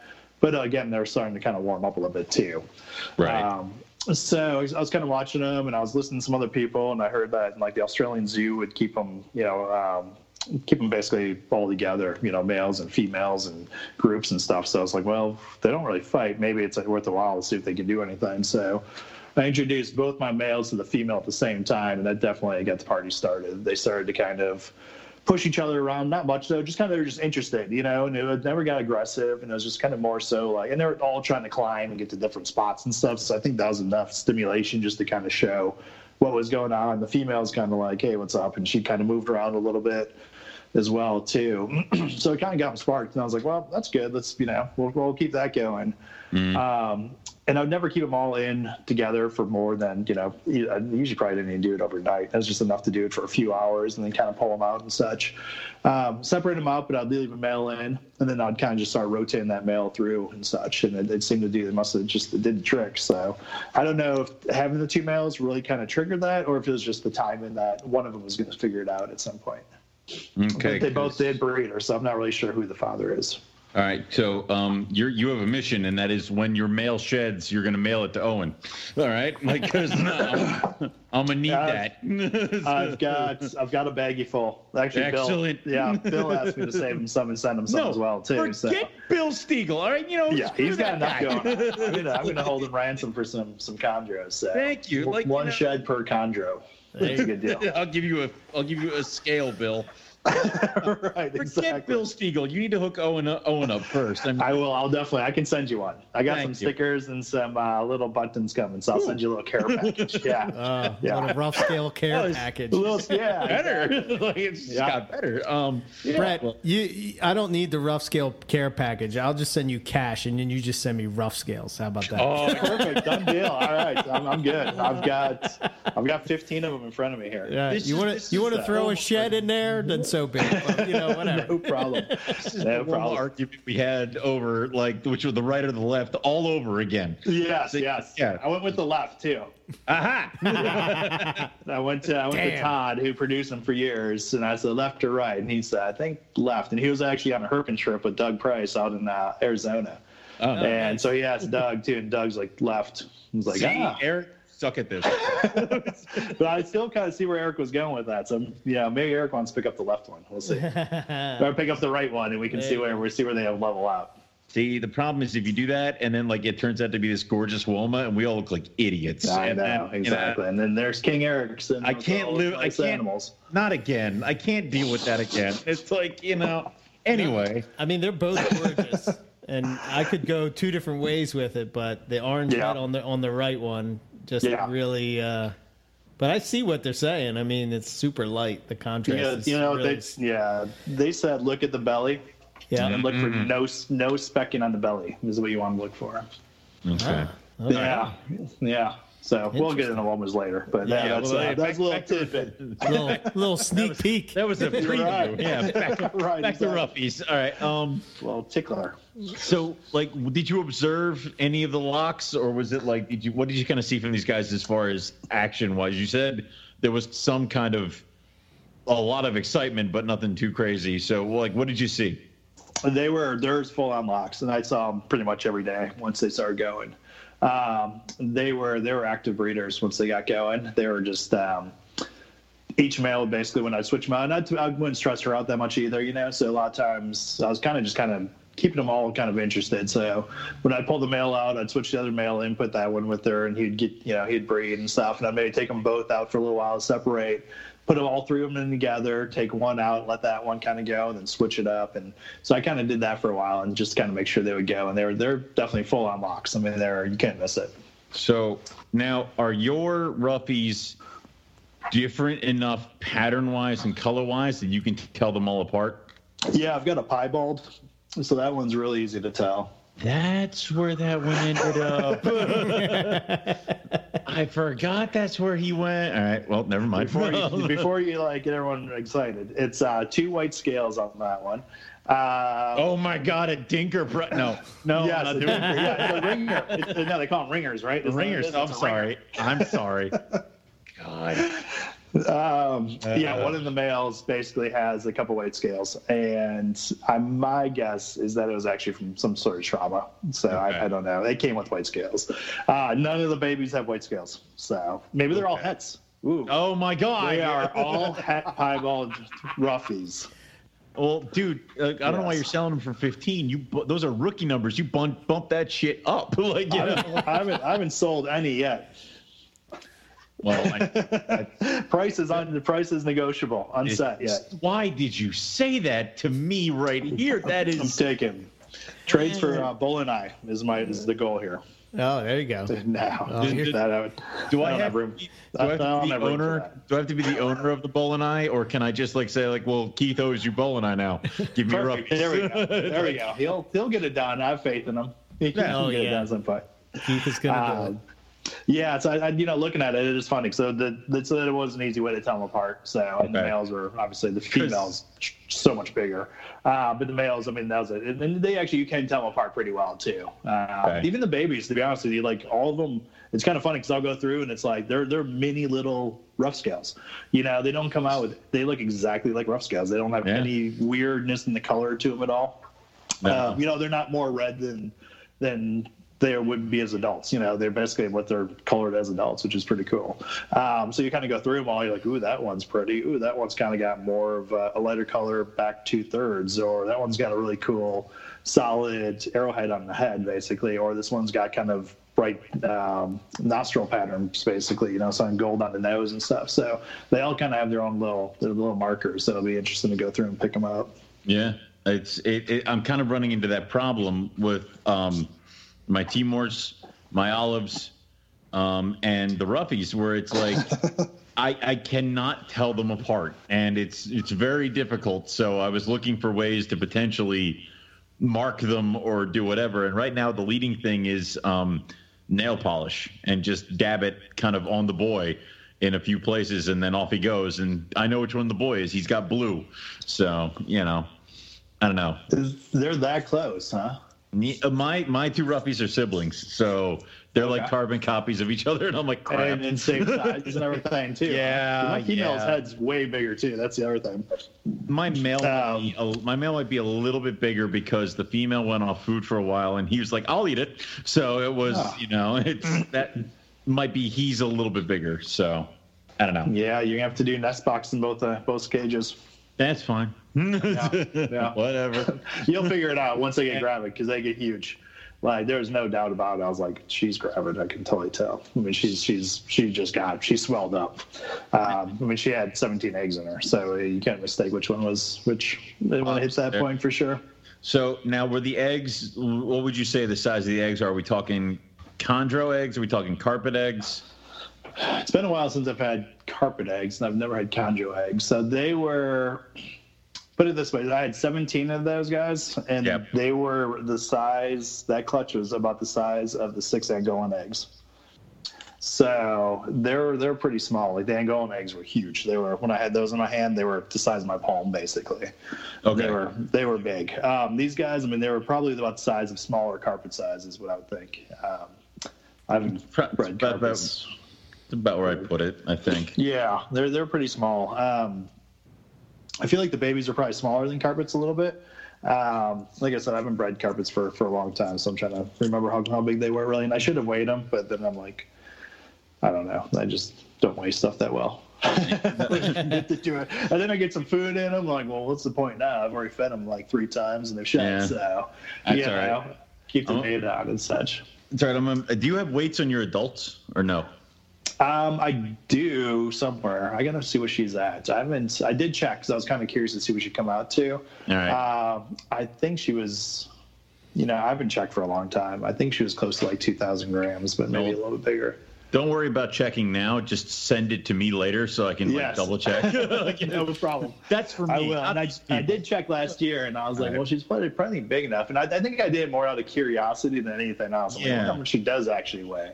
Because you hear people obviously talking about weights all the time and such, and you shouldn't get them over exercise because they're just not going to be good breeders and such. And I was like, okay, well, where's this girl at? But she's, you know, she has a good, big, healthy weight, you know, at that size. So, I'll have to get a measurement. I'll post that up to see what she's at right now. Because I don't compare it to the males. I don't have weights on mine. And Eric and Rob were here, and they're both like, yeah. And I'm like, are you sure? It's like, and it's hurting me, right? Yes, Owen, yes. No. They are breeding size. No, yes, they are. I promise you they Too are. soon. It's just Good Lord. Dude, They're like 8 years old, bro. No, they're not. No, they're not. Yeah, you're not going to break them. They live in the most remote, crazy part of Australia, man. I don't think in Birdsboro, PA, you're going to break them. You don't know that. You don't know that. And, yeah, he knows. I mean, I don't know how big they are in the wild either. They're probably not getting a ton of opportunity for food. They probably would never imagine, get as big. It's basically any other animal. However big it is in captivity, you've already gone way above what it would get in wild. Right. Exactly. That's right. I'm trying not to. You know, except for like the 20-year-old one that's been eating the neighborhood cats. It's like, that's the big one. Yeah. But that's like my inland. Like, I'm trying not to feed her because she's always hungry, but she's big. I get her out. I'm like, oh my gosh, girl, you're hefty. You know, she's hit that point where she starts filling out. Her head's getting big, and she's always hungry. But I'm like, I don't want to feed you anymore. So, Morelia does this thing where like you could feed them correctly, and you do it all correct, you do everything right on point. But if that switch flips and they decide that they're going to be gigantic, it's like that's just like their head will just fill out and then their body will fill out, and you're like, I didn't do this. Like, no, I fed you properly. It's like, it's like, and then they just get big, and I'm like, well, all right. It's like, all right, who's got rabbits? That's it. Oh God. Oh dear. The other side of that coin is I'm sitting here and I'm feeding these retics these jumbo rats, and they're like, more, and I'm like, no. Like, no, wow, no, they're supposed to get big. Yeah. Right.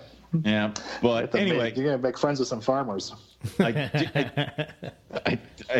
It's like, I'm actually going to a place tomorrow where they auction off turkeys that are of like the males ones that are a little bit bigger than chicks, and I'm like, cool, turkeys the size of quail, I'll take them. Perfect. Yeah, buck a piece, yeah. Done. Anyway, nice. So. First off, I mean, like, if you're anything like me, when they're locking up and then you're getting closer to eggs, like, were you like freaking out, or? Like... I was. It was, okay. It was all working out too well. Where's the problem? Where's the shoe? Exactly. What's going to happen? And yeah, and I'll get into the incubation part later, which was which was fine. That was fine. The clutch before it was terrible, but when they started locking up, and I was like, this is kind of happening, I think this is looking pretty good. My woman had already laid, so I was like, well, all right. So I kind of already been through like the breeding and the eggs and getting them in the incubator and stuff. So I was kind of already like, okay, cool. Well, I've already kind of, I've got my feet on the ground. I've got some Woma eggs and stuff like that going. So when they're going, I was starting to get more and more confident. I'm like, all right, they're starting to lock. That's a good sign. But, that can mean nothing as well, too. We'll see what happens. When she started to balloon up, and I was like, all right, this is really starting to happen. And then she started to invert, and she started just laying with her belly up, and I was like, all right, this is much better. So we're getting to where we want to be. And then she went through her shed, and I was like, she's still looking really good. And then I didn't see her for, when I check on her and then open up the box, and there she is, just completely wrapped around a nice clutch. And, if I toyed with the idea, I was like, maybe I'll be maternal. No. No. Like, oh. I was like, it could happen. But again, like, it was Todd's female, so I was like, all right, let's get these guys in the incubator and pull them out. So I pulled the clutch out and I set them up in the egg box. I went to a Container Store and got a food grade. I don't know why, but I felt the need to go overspend and get food grade and all this other crap. Right. So I got some egg boxes. The way I put them, and I think I sent you guys pictures of this. I kind of thought I was thinking of like drainage ideas, to not get kind of a wet area. So I put perlite down, and then I used moist vermiculite, that, your typical squeeze it so it clumps and no water comes out. Did a layer of that, did another layer of perlite, and then another layer of vermiculite, and then put a little light diffuser there. So my idea was like, well, if there's any water, it's going to work its way down. And it's going to stay in the bottom. Because with the Aki eggs, I use the sim containers. Right. And at this point, I don't even measure anything. So I put perlite in there, and I just pour water in there. But all the water sits at the bottom. I was like, well, that's not bad. At least it's not going to be touching anything. And it's going to find like a spot that's going to sit down there. And, ideally not mold, because perlite's pretty solid about that. So that was kind of my idea about that. And I was kind of thinking, well, light diffuser. But then when I got the clutch out, I was like, well, now clutch is too high with all this other stuff in here. So I kind of took it out and kind of made like a small little pocket full, put the light diffuser down, and then put the clutch in. And I'm kind of torn between the whole idea of the light diffuser and then just like the natural kind of, bury them a little bit idea. And so I kind of went half and half. And then with the Angolans, I just buried them, and that worked out great too. With the Womas, I did the light diffuser like 100%. Okay. And that worked kind of okay. Like, they looked great all the way until we left for spring break, and then they decided to hatch while we were gone, like, over that week. And I couldn't open up the bins to get, like, fresh air in there and stuff, so I lost some of those eggs. So that all happened before I got the roughy eggs. So I was like, oh, God, I'm going to screw these up. This is going to go bad. And it ended up working okay. And, so I had 17 eggs. and I got 15 of them to hatch. So there's 2 dead in the egg that didn't make it, fully developed and everything. Not sure, I should have been better about marking where they were in the clutch. I don't think it really mattered. So there's actually 18 eggs. One went bad right off the bat. I could tell, candled in, like that one's no good. Everything else, they're getting kind of, starting to look kind of rough towards the end too. And after the Woma eggs, I'm like, oh, please just let's see what happens. And, I end up getting 15 out of the 17 good eggs to hatch. And they just popped their little heads out, and I was like, that's pretty cool. That's what it's all about. That's cool. It's like, it's just like I'm pretty sure I'm going to set a land speed record of getting them away from their mother into the incubator. Number one, I think I did the quintessential jump up in the air and pump fist pump jump kind of thing. I was like, hell yeah! End of a video game. Strutted around the house a little bit, and the dogs are like, what is he doing? Luckily I don't think anyone's around to scare him and the kids or anything. So I was just like, wow, this is that.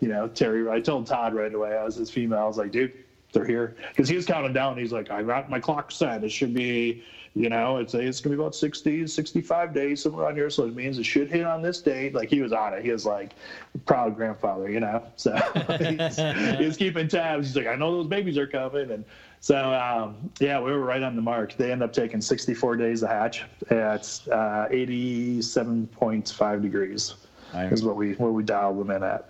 I'm going to have to take off work like the week that they're due, and I'm just going to stare into my incubator and just wait. They all started to poke, and I was like, this is going good. And they all came, and then the last 2, and I was like, we'll see if they come. And sure enough, they didn't make it, so. Yeah. But after with the Womas, the week before that, I had 8 eggs from them, and I got 3 to hatch. And I'm pretty sure the majority of the reason why is, everything looked so good. We went to Florida, took the kids to the beach and stuff for spring break, and my mother-in-law was here. She was peeking in, but she didn't want to open up the tubs, which I totally understand. I didn't ask her to either, So she's like, oh, they're hatching. And I was like, oh, all right, cool. And then literally the 3 made it, and the rest of them didn't. So I think it was just getting too wet and too much condensation and moisture in there. And so they didn't make it out, So I ended up with 3 Womas out of that group. 3 is better than 0. Yeah, it is. And but the hard part was they were fully developed and they were knockouts. I was like, of course they are. It's always and the 3 that hatched were really nice too. Exactly. Yes. So I'm like, at least I got a couple good ones, that look good. But some of the other ones too, I was like, oh, this clutch would have been dynamite. So, but there's next year, so I'm excited to not take the family on vacation next year and hope they stay on schedule. Honey, guess what? The Woma eggs are coming with anyway. So. Right, exactly. We're bringing them with. They'll probably do all right in Florida. Yeah. We'll just pop them up on the beach on a little blanket with us, Good just to go. Sitting there checking your Woma eggs. Exactly. Take them out for oysters. And I do not fault you. This sounds like a great plan, in my opinion. Yes, we could make it work. Yeah, it'll be all right. She's like, well, we're not going to not go on family vacations around this time of year. I was like, I understand that. I hear you, but if they were rough scales, we would have. So as far as setting them up, how bad has that been? Very easy. So basically, I use the little container store shoe boxes, they're a little on the smaller end, but for them, they work fine. For the Angolans, it's a little tight, so I had to kind of re-engineer what I was doing with those guys. So I basically just keep them on paper towel, and I use, I'm not even sure what this stuff's called. So the green fencing that's either for the gutters or for the land. You know what I'm talking about? I don't know. It's actually mesh fence or what it is. So I just go through and I cut that into the little strip and make a little half moon. And they basically perch on that all the day. So I'm kind of experimenting with some hide boxes and a couple of them to see if they'll go on the ground and hide, or if they'll perch. And they're all perched, basically. So it's odd because I could never get mine when they were younger to perch on chondro sticks. They'd always want something larger and flatter to sit on. Which I think that's what they do like about this is because with the half moon, it gives them a pretty good space because they're not perched like a chondro, they're laid out laid on top of it. Okay. Like a big spiral basically, so they're using 3 or 4 of those squares basically and just completely sprawled out over the top of them. But they're really easy because I cleaned them all before I got on the call here just because I knew I was gonna be on the call in the room, and I was like, it's going to bother me if I don't clean these. So I just went through and did all the water bowls, cleaned them all out and such, and I handled all of them and didn't get bit, so that was impressive. That was good. And then I got to the Angolans, and they all wanted blood. They are seriously people are like, oh, how are they different than ball pythons? I'm like, check out the hatchlings. They're not angry balls, but they are angry Angolans. So yeah, setting up has been easy, and they're cool. They're all, I mean, they're so small. They're half the size of a pencil, basically, as far as body size, and they got big dopey heads and the big eyes. Big eyes. Yeah, exactly. And they've kind of, their labias are really cool, where they've got like kind of almost like a teeth pattern kind of look to them, Mm-hmm. So they've got that really pronounced head on them. So, I mean, their heads are, 3 times the size of their necks, something like that. So they're really neat looking. They kind of almost look like little mini bowling eye in a way. Nice. That's why nobody's getting any. They're all going to be mine. Yeah. I've had some people asking already. And so Todd and I are splitting the clutch because obviously it was his female and such. So I've got to go through, resex them.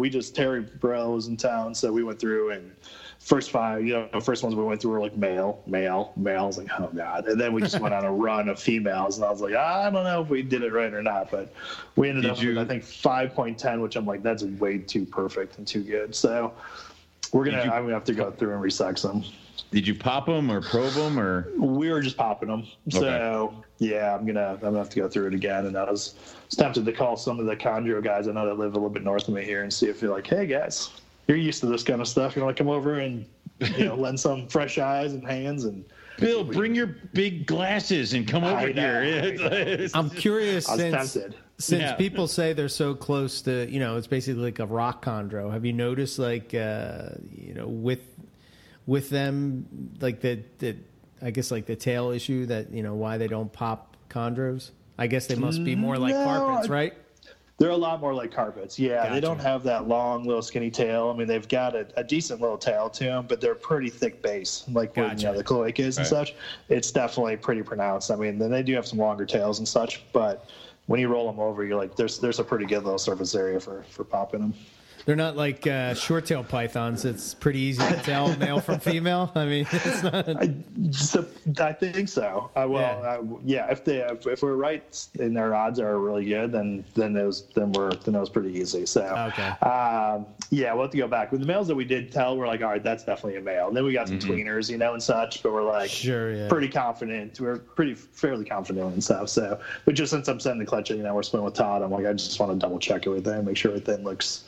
Right. He gets we split it up properly, and he gets the right ratio that we're thinking we're going to have and such. Right. So, but it works out good because he's got a little blackhead that he hatched out. So I'm going to send him a package with I think a couple Angolan females and his rough scales, and I'm going to get a little package back with some different bloodlines for the Angolans and a little blackhead. So. Nice. Damn! Don't you love the operation? This is, like I said, this has all worked out too good. So I'm gonna have to personally deliver them out to California and make this work. Luckily, when Eric and I cooperate, I do all the work. But well, you got to do work at some time. I mean, I'm doing all the work for the show. You know what I mean? Bastard. I'm editing and whatever. Whatever. Oh, damn! We're fighting in front of the. Right. It's hard to be the sidekick. Fight in front of the guests. Damn it. Again. So I'm curious to hear both you guys, your thoughts. I mean, what do you think rough scales in herpetoculture? Where do you think they're going to go? Do you think it's going to be the ring python route where they're like super popular, then they don't, then nobody cares, and all of a sudden they're like, $5,000 for a baby, something like that? Yeah, that's what I'm hoping my for. Plan. That's what I really want. I'm hoping for the boomerang. Yeah. Where, they're hard, they start out and they go out there and they pull in a bunch and then they start kind of coming back and people start dialing back. I mean, we've seen it happen with all kinds of different species, which is unfortunate, and they are what they are, basically, at the end of the day. They're rough scale pythons, which are really cool, but at the same point, there's nothing else to them that's going to really drive them to keep people interested in them, with people involved. They're really awesome to keep. I mean, I love them and I'll always have them, and I don't really care where the market goes, but I know people are going to kind of be like, well, I'd like to, I'm going to get them and they're going to be available, and I'm sure I'll start bringing the market down on them and such for availability. But maybe at that point, then people will say, well, I'm not that interested in them. And then, it just kind of bounces back up and such. Yeah. So I'll be curious to see where it goes. But I mean, the funny part about it is, you see the price come down a little bit on them here and there and stuff, and then you see some of this other stuff that's way more expensive. And I was like, that doesn't make sense to me. Yeah. Yeah. It's like, why are those ball pythons still like $2,500 and this thing's that there's barely any of them in the world is less expensive. I mean, just the story of them alone. I know. Right. But it's one of those things where I think, like you said, the ring python is a great example. I think something like the olive python is a great example too, where it's there and people like it because it's a big green snake, but then it spikes up a little bit because albino popped up, but then no one cares, and then right back down. And it's one of those things of like, if you want it, you get it, and it's awesome. But if you there's no project there. Of course, now we just found out that Brett is breeding the het pied. So if that starts. So I hope you doomed us. Like, I can't believe you did this. Like, so that's just the thing is like, feed them to the blackheads now. Kill it. Yes. Breed it to a diamond. Make more. Make white, yellow, and brown with bumpy scales. Like, no. Yes. Oh God. Perfect. So I think that's where we're going to go. Is we're going to have a point where people who aren't really too interested in the species just want to breed it because of the price tag and how rare it is. Yeah. Breed it, and we're going to have this one thing where eventually we're just going to have a ton of roughies, and they will drop below the $1,000 mark, in my opinion. Yeah. And then after that, you'll have that point where people will either get rid of their adults, they won't breed them. People who shouldn't have them will grab them, and we'll have some animals will die, and all sorts of stuff. And then eventually they'll disappear. And it'll be like ring pythons where somebody somewhere is going to be like, hey, whatever happened to those? And then they'll have a reinsurgence. So here I am. Yeah. The whole wall of them. By then I'll have a small army, and I'll have a room just for them. And it's beautiful. That's my goal. I'm going for the roughy wall here once I get everything like reestablished. So the adults and the babies in there, and have some room for some grow outs and such. And just one wall is just going to be roughies. I mean, they are that cool. They are. People always ask, like, "What is it? It's just the rough scales." I'm like, "It's not. It's just when you hold them and the way they exactly. The way they sit out, and they hold themselves, and the head structure and the eyes, like I was talking about earlier. They're just like they're so different. It's really cool. It's everything cool about a carpet python and everything cool about a chondro mixed into one, and then add bumpy scales. So it's like with the twist. With the twist. So it's like that. They are really, really that cool, and it's. I think they fall into that category of snake where you have to see them in person. Yes. Yes. Pictures are cool and all, but like when you see one and you're holding one, there's just something about it that's. Yeah, and they're a good size too. They are. They're big, but they're not that big. The female, like my female's pretty good size, but she's still not that big by any means when you're holding her and stuff. And the males are quite a bit smaller and such, but they're still the way they display and naturally the way they move and such is just they make it really cool. And the way they perch too, like I've used driftwood and I screwed it to the side of the cages that are kind of elevated, and I'm looking at my male right now. He's just curled up, and he's sitting right up there in the corner, sitting on a piece of driftwood with his head just kind of laid out, and like his tail's like tip of his tail's right next to his head, and it's like, ooh, that'd be a good picture. Brett, do you do you show them to people, and when people aren't like that impressed, you're like, what the hell? Yeah. I've had a few people over here, and I'm like, look, here's a rough skin. I'll put it in their hands. They're like, that's neat. I'm like, give me this. Like, you must leave now. I get a lot of. Oh, my friend had one of those. Shut up. And I'm like, I think it's probably a different species. Yeah, no, it was brown like that. I'm like, I'm pretty sure. Because it's the only one brown snake. It's it. Only one. Right. Exactly. That's like the guy at that Owen, and I think I was there. I don't know, or maybe Owen, you were there, or whatever. But the person that walks up to the table at Hamburg and says basically that they bred Bolenai. They just in his garage under his car. They just didn't share it with the world. You know what I mean? Yeah, it's exactly. just like he just did it in the garage. Secret is got to get him cold. And I'm like, thank God you're here. I'll tell the rest of the guys because they've been trying all kinds of shit. Yeah, who knew? Get them cold. No pictures, anything else. Yeah. Maybe it was the colons. Maybe he did the colons. I really don't have an ego, so I don't want to put it out there, That you just produce a $7,500 animal. Right, yeah. No one else, barely anyone else in the States or the world has really done before. Right. I'd much rather just give them away to friends. Shut up. Mm-hmm. Shut up. Yeah. They're great for kids. Yeah. God. Anyway, that's where I think that they're going in herpetoculture. Okay. Yes. Fair enough. I think, though, they had, when they first arrived, they had all these paths in front of them. And it's like, imagine if Ruppies were very, very, very, very difficult to breed, like bull and eye level. Right. They would be up there in that class. But because they breed like bunnies, apparently it just kind of keeps happening. So I think that'll be what happens. You'll hit that high water mark, and then it'll go down. The only thing that will change all of that is if, by some happenstance, an incomplete dominant morph arrives, and then we're boned, because then it will explode and go left, much like how carpet python did. Right.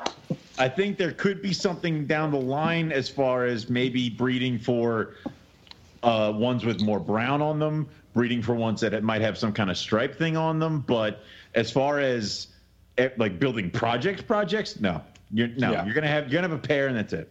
Yeah, no, I think you hit it perfectly there. I mean, that's kind of my idea in general. It's like quality in, quality out. Yep. Yeah. So my plan for the holdbacks, which I kind of want to talk to you guys about too, and see what your ideas are and how to start projects once after you produce. Yep. It was kind of starting to kind of cherry picking for gold colors a little bit more, so get more of the contrasting things that have more of the brown with the gold kind of pattern in there, and then also different kind of head scales and neck striping. So I've noticed there's some neck striping. Like I think Matt's got a pretty nice one that's got some striping on the neck. And that's kind of cool. Matt and I have siblings, and we got them from Dave D, and I got them because they have those stripes going down their necks. Nice. Yeah. Yep. So I'm gonna make ones with the racing stripes, and then I'll be special. I would imagine that over time you'd probably be able to refine that. Of course. I would imagine. Oh, yeah. Tri-stripes. Yeah. Yay! Now it's worth $100 more. It's like So in this situation, producing the first clutch, I've got 2.1 adults, and I've got that female from David D who's 2 years old now. What would you guys hold back as far as animals, like ratios and such? Like, what's your ideas on that whole idea of whole situation to hold back and kind of building projects? I think you should hold. Besides Eric, don't answer because you'll just keep them all. Forget you. Eric's like easy. He burnt them. It's like no, shut up. So no, it's the. I think the first thing is you definitely want to keep back girls. So potentially, I think you'd go as far as 2 females. Yeah. Because I think you want to build that up because eventually, that your breeding female is not yours. It's part of a loan. And the eventual idea is that your friend will have a male that will be old enough, and he shall take his female back, and you'll have females that are old enough, and you guys can go your separate ways and not have to split clutches anymore. Yeah. That's how that could. But that's I imagine the end goal of that.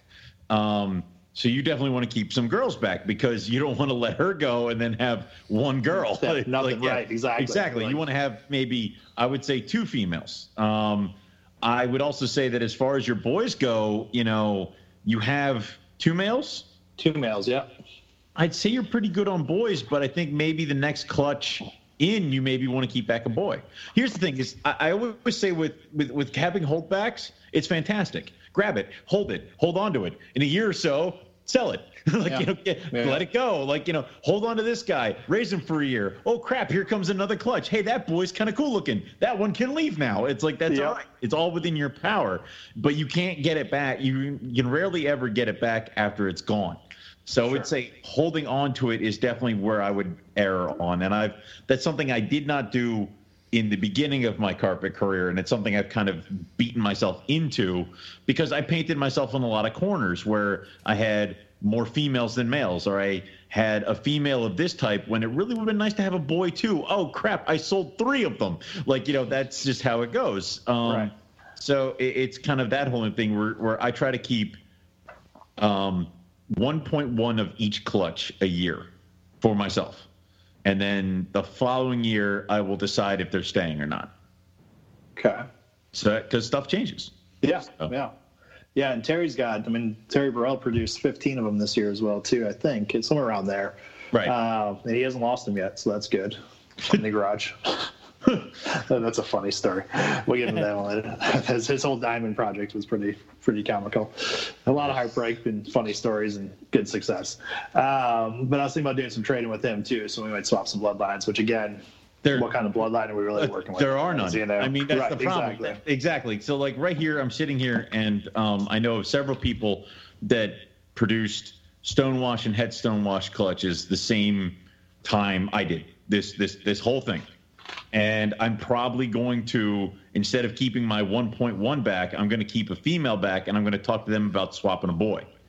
And then I'm going to get a boy of unrelated head stonewash to hold back with myself. And that's how I'm going to build up that pair. And it's easy, but as roughies go, it doesn't matter. They all come from the same original clutch. Like, kind of what I was thinking too. Exactly. Exactly. So, I mean, maybe if you want to change sex ratios, like say like next year you and Terry both produce, and Terry is so male heavy it's ridiculous, and you're the opposite, you're female heavy, and you want to kind of swap it up so that your clutches are more even, because people are going to want pairs. That's something you do. That's an option. But as far as bloodlines, or maybe I would go as far as if one of them had a certain look that you were looking for.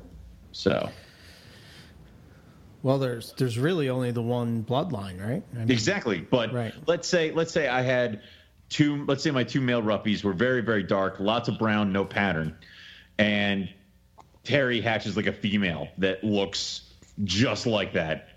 Maybe I want to do that to see if maybe I can start getting more darker and darker roughies. Like, maybe that's something you trade for, or maybe that's something you swap for. But as far as like bloodline stuff, I wouldn't even worry about it. A roughy is a roughy at this point, unless it's been mixed with a jungle diamond. Then it's not. That's a hot animal. Apparently people were like, who wants to pool their money and buy it for own? I'm like, stop, it's not that expensive. Like, this is so dangerous, please no. And I'm like, several people on that chat, including you, know my address. It's like, right. This could be very bad for me. Excellent. Throw it to a caramel jag. Let's see what happens. God, Eric would be like, are you all right? Like, what's wrong with you? That's kind of my feelings too. That's kind of what I was thinking. I was going to hold back a couple females. So yeah, I was just kind of curious to see from a different perspective, because I'm kind of in the same situation with the Angolans too. I've got access to some other bloodlines too. So, which those are actually pronounced more actually diverse bloodlines. So it makes a lot more sense to kind of do some swapping there. Yeah, sure. That I would totally swap everything with those, because I mean. And also, are you going for a certain look with the Angolans, or is it just like, I don't know yet? I don't know yet. All right. Actually, well, I should have bought some from Gary. He had some. He had some nice looking ones. Like, his females really light color, which I like that a lot too. So, and I kind of like the head patterns too, where they get the full arrowhead triangle kind of done. Yeah. So both my adults have that. One that produced didn't actually. It had like just a broken spot behind its head. So I'm like, well, maybe I'll keep that one and see what happens from there too. So. I have a picture of this wild Angolan. I think Chris Salemi sent it to me. I'll have to send it to you because it is freaking badass. Is it that like that reddish kind of like bright one? Yeah. Oh, you saw it? Oh, yeah, I thought you sent it to me. Yeah. Yeah, it's really. That's cool. Gary's probably his were along. Maybe not that fired up red, but. Man, he had some nice red ones too. I reached out to him like, "Can I get a male?" He's like, "They were gone." I was like, "Damn it, gone faster." Right? That was one of those things. I was like, "Yeah, maybe I should get one." And I'm like, "All right, why not just buy one?" I'm like, "I'd just get one from him." So I'm like, "I won't regret it." And then of course they were already all gone. He's like, "They went fast." I was like, "Darn," because he had some really nice ones. That's so weird because you Angolans are so popular, but it's almost like they're behind the scenes popular, right? They're when they emerge and when they appear, when a clutch is laid, they don't ever make it to the show. They barely make it out of the incubator. They don't, and sometimes they make it online, but they're gone quickly. But you don't ever hear anybody talk about them like at shows. They're not. The ball python guys are like, well, this is the morph rack, and then I have the locality stuff and the Angolans over here. It's right. It's not there, and you'd figure you almost feel like the Angolans would walk the same path as a rough scale python, that it's almost like that's their version of it. Yeah. But it doesn't. It's not there. It's we'll make the angry balls. Well, nobody seemed to like those. All right, that's enough. Right. It's like, what? Wait. And it's like, and some of those things, like there's some really pretty Angolan pythons out there, and it's almost like I expect there to have been different lines with different colors and stuff like that, but it's kind of a jumbled mess. It's kind of one of those things. They just, like the rough, they are what they are. People, if you produce them, you produce them, and there's different. Well, the quality is pretty much the same. I mean, maybe some are a little bit nicer than others, but But the one thing about like Angolans, the babies are incredible. Yeah. It's kind of funny when I go through the tubs. I'm like, oh, these things are gorgeous. I mean, just like the gold is so much brighter on them and such too. So I'll be curious to see how they color up over time. Yeah, they're those secret animals that I don't let Eric know that I'm looking at them when I come into his room. Like I'll be like, what's that over there? And I open the Angolan drawer and just kind of like drool on them a little bit, and then I close it before he turns around. So. Yeah, I just sent a picture of some wacky patterned ones that I saw a long time ago. Because look, you could in our little chat. You could refine that stripe. I'm like, you could work on that. That could be a project. Yeah. Really get on it. I can't. We already had this conversation. If I get Angolans, people have to sign non-disclosure agreements. No one can ever come on the show and talk about me getting Angolan pythons. Like it's going to have to be one of those things that we just don't discuss ever again, because Eric would not let me live that one down. So absolutely, yeah, those are nice. Yeah, that stripe one would. Oh, that is. Wow. Pretty sweet, right? Yeah. You almost got like a stonewash, and you almost got like a super stripe. Like the speckling on the one on the left. Yeah, those are nice. Yeah. So. They're great animals. They're cool, and their personalities are neat too. They're kind of, you get them out, mine are like, they're kind of like a berm in a way, more so than like a ball. Yeah, that's what's really cool about them. And like my female's pretty good size. I mean, when she laid her eggs, it took a lot out of her, so she's putting weight back on. But those 6 eggs, when they came out, I was like, oh, sorry, girl. Like you're really like, she was big before she had them, and it took a lot away from her. So, but she's feeding great, and she's a lot more ravenous than she was before she laid her clutch, which is good. So she's definitely packing it back on. But they're really neat animals in general. Yeah. Cool. I like them a lot. We'll hit on those, but we got a lot of people that want to hear about Woma pythons. So let's talk about first, what are you working with? Like, are you working with specific bloodlines from specific people? Because your Womas are nice. Nice. You can thank Justin Julander.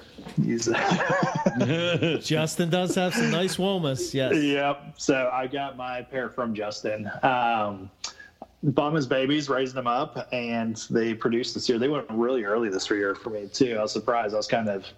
They just started getting really active and started cruising like kind of late fall. So I was like, well, this is kind of strange. And I threw them together.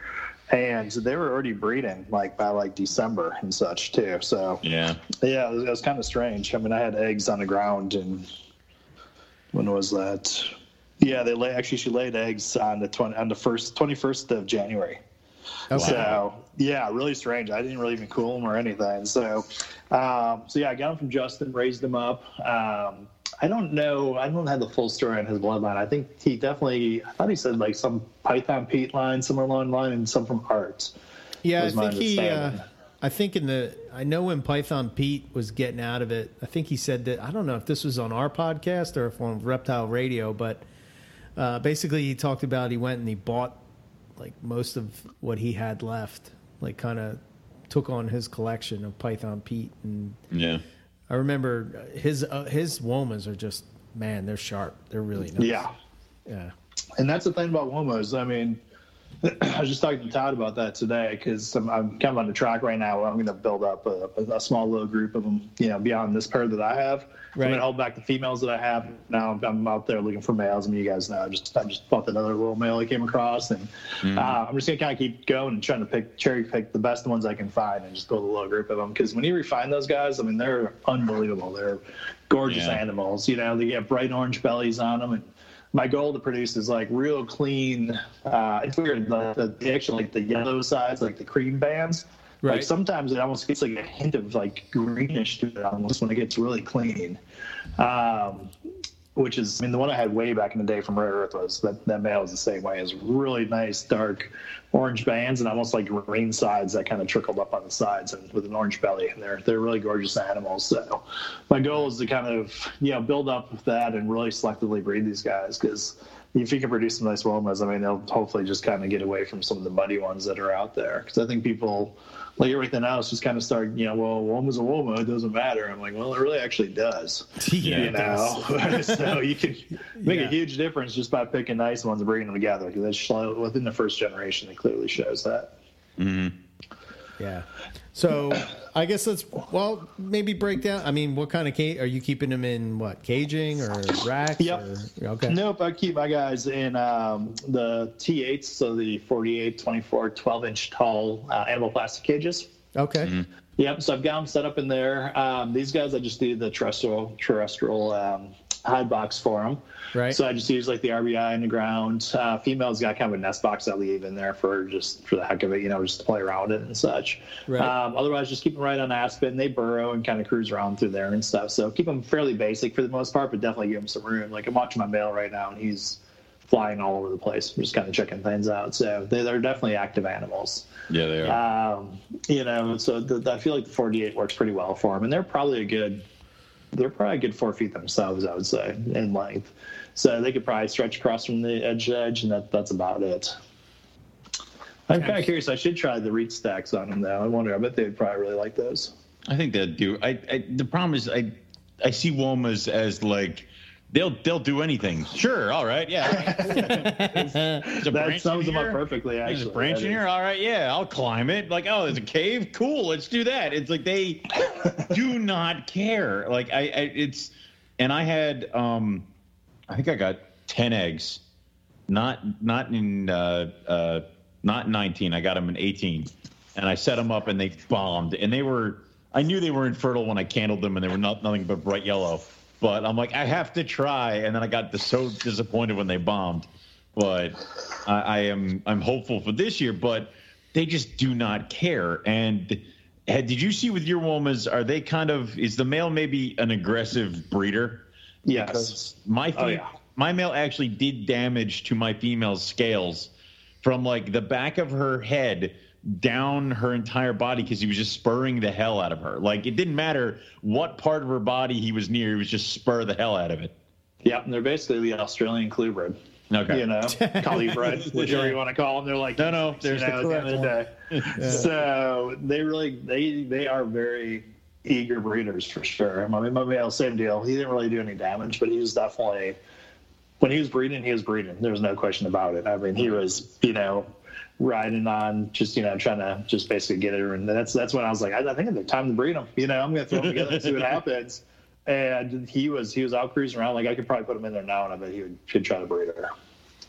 No kidding. Without any cycling, yeah. I was surprised because I was like, well, I was assuming I was going to have to go through the whole process of trying to cool them down and do that, the whole deal from everything else that we do. So it seems like they seem to be somewhat straightforward as far as the breeding goes. I think the issue always comes to the eggs, right? I mean, yeah, that was my issue. Yeah, exactly. I bred them back in like 2000, and I kind of had the same issue, but again, this is way pre, internet where we had all the information out there and stuff. There was some information trickling out because I remember I did try to do like the light diffuser on top of vermiculite and that whole deal. Uh-huh. And I did hatch out some eggs, but it was pretty rough looking. By the end, they were definitely some moldy, kind of decomposing eggs and such. So these guys, I try to do completely the opposite. Keep them real dry, keep them, keep the humidity up, but keep it dry, which I think is part of the issue. If we weren't out of town, I'd be curious to see how it worked out because I feel like I was on the right track with it. But that last week, I think it was Jason Hood that mentioned that. He cools them down like a couple degrees towards the end, basically. So like the last 10 days, they start dropping the temperature down a little bit, so that they seem to kind of help them out with the incubation. So I don't know. I'll be curious. So I didn't have a chance to really try that or kind of open the box, because a lot of people say a lot of times you just got to really exchange that oxygen a lot. But I open up the box like the last week and a half, 2 weeks or so, just kind of keep exchanging that air. And like I said, we were out of town that whole time, so that was kind of a bummer. It was like they're looking good when I left, and when I got back, it was a whole different story. They're just, right. I don't know if they heated up way more and they just caused that much more condensation, but it was definitely seeing condensation build up on the side and such. Yeah. Totally sealed box. Do you think if you did like the Chondro guys, they'll do something where they'll put like a hole in the box? I think Bill does this. Tape it, and then as it gets closer, they take it off. That's actually what I do with pretty much all my eggs. So I do put I put a hole in each corner and one in the middle, and then I take a piece of duct tape and kind of fold it over to make like a little tab for it, and I cover the holes. And then I kind of manipulate the air a little bit here and there too. If I need to, I'll pull it off and such. So I was able to do it at the rough scales, and I think that definitely helped out. And with the Angolans, I don't know if it mattered much, but I did the same. If I had a chance to do it at the Womas, I think it would have made a big difference, just because you can be able to keep them a lot drier and such. Because they obviously all the eggs went the distance. They just the 5 didn't make it. Yeah. Right. Damn. Yeah. Yeah. Well, like I said, next year. Always we're on there. No family vacation. Right. In summer. Right. And try that, guys. So yeah, I'll be curious to see. But I'm excited for Womas. I mean, I think there's some interest in them again, and I think you just gotta everyone needs to start refining the bloodline and start pulling those oranges out again, and nice power bands on them and such. I can't believe they're not as popular as, you know what I mean? They're just such a cool looking snake, man. I mean, but they're mean, and they eat, and they need something bigger than a 32-quart bin. It's like, of course, that's why. It's like, Yeah, I guess so. Especially the babies too. Like mine kind of rounded out. I don't know if yours kind of do that, but when they're babies, they're so flat and laterally flat, where they're kind of like, wow, you're weird. You're like a tall oval.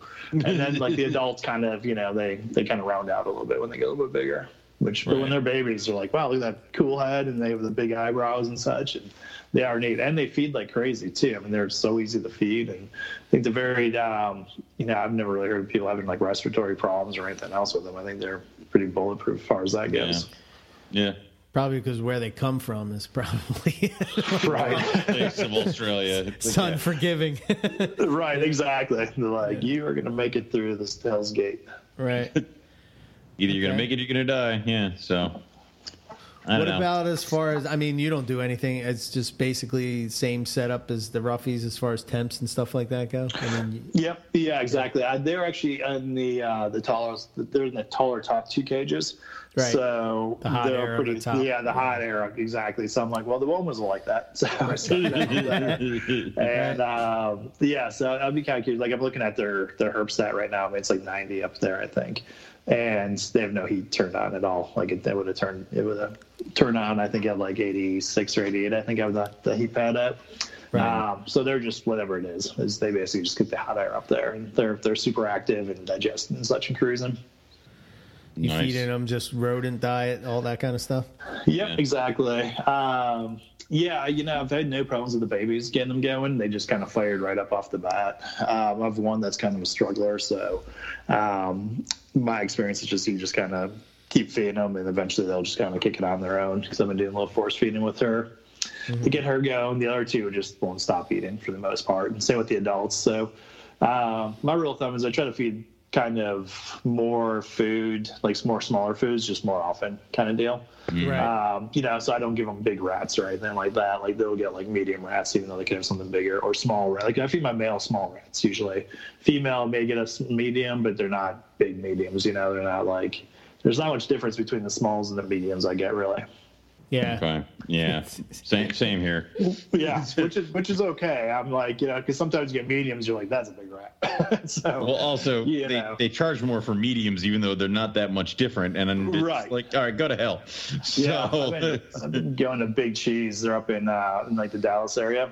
Mm-hmm. So it's kind of nice. I'll order on Monday, and they'll be here on Tuesday with ground shipping. So they just pack them up, and they come next day and such. So it works out pretty easily. Nice. Now, you do blackheads too? You haven't, I mean, what do you have as far as that goes? I have one blackhead. So, All right. yeah, it's funny. I was on, I think Fauna, like just looking at classified ads. And I was like, oh, it's a pretty blackhead. And it's actually in Austin. Weird. And was $900. And it's a female. So I'm like, all right, I'll sell a little tree. Yeah, exactly. Button, I'm like, yeah, kind of weird. And I was like, and I had just sold the trio of Ackies for like $900. So I was like, huh. All right, I'll call this guy. Sure enough, he got him from Don Meeker in Oklahoma, and real nice looking. I think it's an Eastern-Western cross, but it's got really nice bands, and it's got some good color to it. Kind of the mix between the brown and the orange rust, kind of. Yeah. But they're cool animals. I mean, they look at you differently. It's like they're kind of like indigo. The way that they kind of size you up and the way they move and just the way they huff and puff. They're just especially from the Womas too. They're completely different from those guys too. Like my Womas are whatever. They're like noodles, like wet noodles. They're just kind of flopping around. These guys, you come in and they'll cruise around and they'll line you up and look you straight in the eyes, and you're kind of like, huh, that's all right then. Yeah. I'll do this here, and so she's cool. And she's, I think 2 years old. So she's probably just a little bit over 4 feet now. And she's taking down, small to medium rats as well too. Okay. And I'll be getting a male from Todd here in just probably within the next month or two. Awesome. So yeah, I'll keep a pair of those guys and raise them up and such. They were I've always liked them. I had a pair a long time ago and kind of got out of them and such. But they're neat animals, and they're such oddballs too. And I guess that's kind of what my collection is based on, is trying to find some abnormality, oddball animals, kind of between like the rough scales and the Angolans and the Womas and the blackheads and such. Just trying to find something that's natural but different, right, than everything else. So, like, comparing and contrasting, I mean, like, which one do you like more, the Woma or the blackhead? Depends what day. Okay. That's like asking, do you like Eric or Owen better? Yeah, exactly. The answer is always Owen. I don't understand what you're getting. Right, exactly. Owen's kind of more like the Woma. Yeah. Psychotic, doesn't know where he's at, flails around. Yeah, exactly. Or just, cool, calculating. Yeah, I got it. Right. Don't worry, I get it. Right. I like the blackheads are cool. I mean, I do like the Womas a lot though too, because the color's nice on them too. So they're so different, and it's kind of a toss up. Once I get into the blackheads and keep them a little bit longer and such, I'll be kind of curious to see how they are as adults. I haven't really made it to that point with them. Did you ever produce blackheads when you had them previously, or no? I never got that far with them. No, okay. I had a pair and raised them up, and I'm trying to remember what I did with them. I think I sold them to. Gosh, I don't remember. Yeah, it was a long time ago. So I ended up selling them off, and I think they produced some clutches from them. Who's Origin? What is that? Natural Origins or Origin Selections? I'm trying to think of his name. The guy down on the East Coast does all the bloods and such. Yeah. Selective Origins. Yeah. Yeah. Can't think of his name. We did some trades back in the day, that's Matt. In, the early... Matt Turner. Matt Turner, thank you. Yeah. So yeah. I got some blackheads. I either bought them from him or sold them mine, but then I also sold him his black white lips that he produced way back in the day. Yeah, that was fun. It's like I'm really interested. I'm like, all right, man. So I think we ended up doing some kind of deal. I met again blackheads from him, and then I sent him my white lips, and then he bred them and produced them. Like he raised them up and produced them. I was like, it's pretty cool to see him actually go through it. Finish the whole project up and such. But yeah, so I was never bred them yet. So it's something that it's going to be a long-term project, obviously. But my female's got a good 2-year start, so. Nice. It's kind of like, we've kind of talked about that before too, just kind of picking up females here and there and start off with females and get a head start for a year or two and then get the males and kind of let them all kind of develop into a little pair that way, or a little group. Mm-hmm. I say that, and I look around, I've got like 4 random lone males here from different stuff. Lone males just happen, and it happens regardless of what you do. So you try your best to start with females, and then when the lone males happen, there's only like 4, and that's okay. Right. That's manageable. If you try, you'll end up with 20 lone males, and you'll be like, what the hell? So, right now I have both my white lips are lone males, and then what else I got here? Is just a boy, something else, but it's there's a bunch of shit. Oh yeah, it always does happen, but it's one way to get into them. It's usually some kind of I'm like, I always wanted to get into those. So and there's a male, I'm like, all right, I'll grab one, and I'm like, why did I do that? But it's pretty, it's cool. Yeah. Now, you do it and you're like, but there's a ton of females out there now. And then like, it's almost like the second you buy it, all the female ads are like gone. And you're like, no, how did this happen? Exactly. Yeah. Yep. And then inlands, you also have them too, right? I do. Yep. I've got a pair again from Justin, Mr. Zoolander. Nice. So I've got a Mog male, and he's a 2017, so he's a little bit younger. And then I've got a 2015 female. That's the AAR, so it's his line female. Mm-hmm. Yep. And they bred this year. I did end up with 15 eggs, but they're all duds. So that was kind of a bummer. Man. But everybody's having a bad year. Yeah, and my male was small. So it was one of those things. I was like, we'll see what they do. And he actually did show some action, but I'm like, I don't know if I actually even saw like a full lock or not. And then she ovulated and she laid eggs and such, and I was like, she's looking good. She was fully inverted a lot, So I was like, well, that's a good sign. We'll see. Maybe this will happen. And then, I poked in there and she had a nice wrap around them. I'm like, well, that's actually, I saw a couple kicked out, but I was like, okay, that's okay. Yeah. If there's a couple out there, maybe there's some good ones in there. And I got in there, I was like, there's nothing. So nothing good. Yeah. Yeah. Which, she went through the cycle, so that's good. And that was a head start for her, and he'll catch up to next year. I'm curious, when did you, time frame wise, when did you breed them? More in the spring or in the winter? Yeah, kind of the winter-ish. I probably went a little too early with them, I think. I was kind of going along the same time frame as the roughies and stuff like that. So maybe I went too early with them, and I think the big part was my male. I think small? If he was, I think he was just too young. So it's weird, especially with the spring breeders. I mean, I had 2 bred live female go this year. One with a male that it was his first season, had the perfect 22 eggs. The other one was a female. It was her first season, but it was a proven like 3 times over boy, all slugs. So it's like, all right, I don't know what's happening anymore. Like, I don't know what you guys want, but whatever, we'll just try again next year. So it seemed to be a weird year for a lot of different species. I just reached out. John's Jungles out in California. He's got some really nice Womas and stuff, and I was like, maybe I'll reach out to him and see if he was producing some really reduced pattern orange animals and stuff, and reached out to him. He's like, I got nothing. I don't think Art didn't produce any Womas this year, and just kind of hit or miss. It was kind of strange. So it doesn't seem to be species specific at all. No, when Nick Mutton's like, it's a weird year. I only produced 400 babies, and we're like, what? It's like, man, I don't. Yeah, man, whatever. But it happens. That's off to him. That's right. Next year. I find that when you have a pair that results in like a slug clutch, the next year they tend to kind of come back with a vengeance, and either they're going to have another slug clutch, which means you need to start figuring out about which ones you're going to swap out, or you're going to have like say her slug clutch was 8 eggs, the next year she's going to have 18, and they're all going to be perfect. So it's like, all right, whatever. So yeah, perfect. I kind of find it that way. Nice. Even Stevens. Yeah, evens the scales out. So yeah.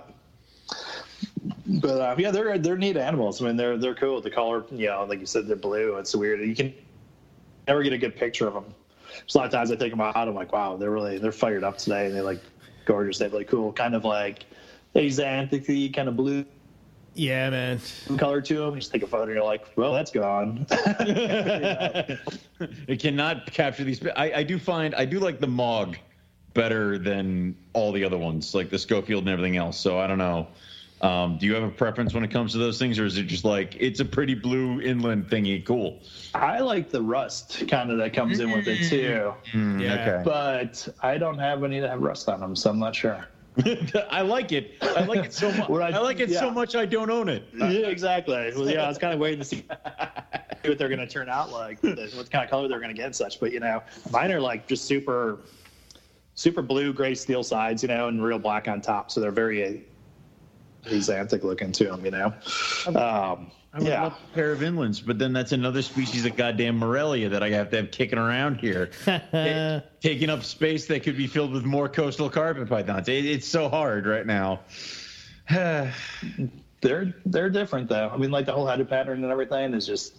I know. It's cool that way. They've kind of got like the arrowhead head pattern and not like the skull and crossbones kind of look. And when they get bigger, they get the big fat heads in, and they get some really cool lines through their eyes, and then striping on the neck and such. Yeah, they're really cool.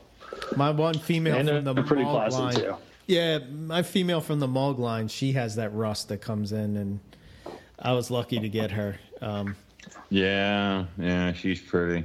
See, that's the problem. Is I decide that I'm going to cut back on something. Like I was sitting here, and I'm like, I have a pair of bredli, and I have an extra female. You know what? I'm going to take it down to a pair of bredli, and then this hobbit creature's like, here's the stonewash, and totally fucks my life up. Because then now I got to do stuff, and now we got to do that. Oh, so look now, how happy you are, though, that you got. Right. Shut up.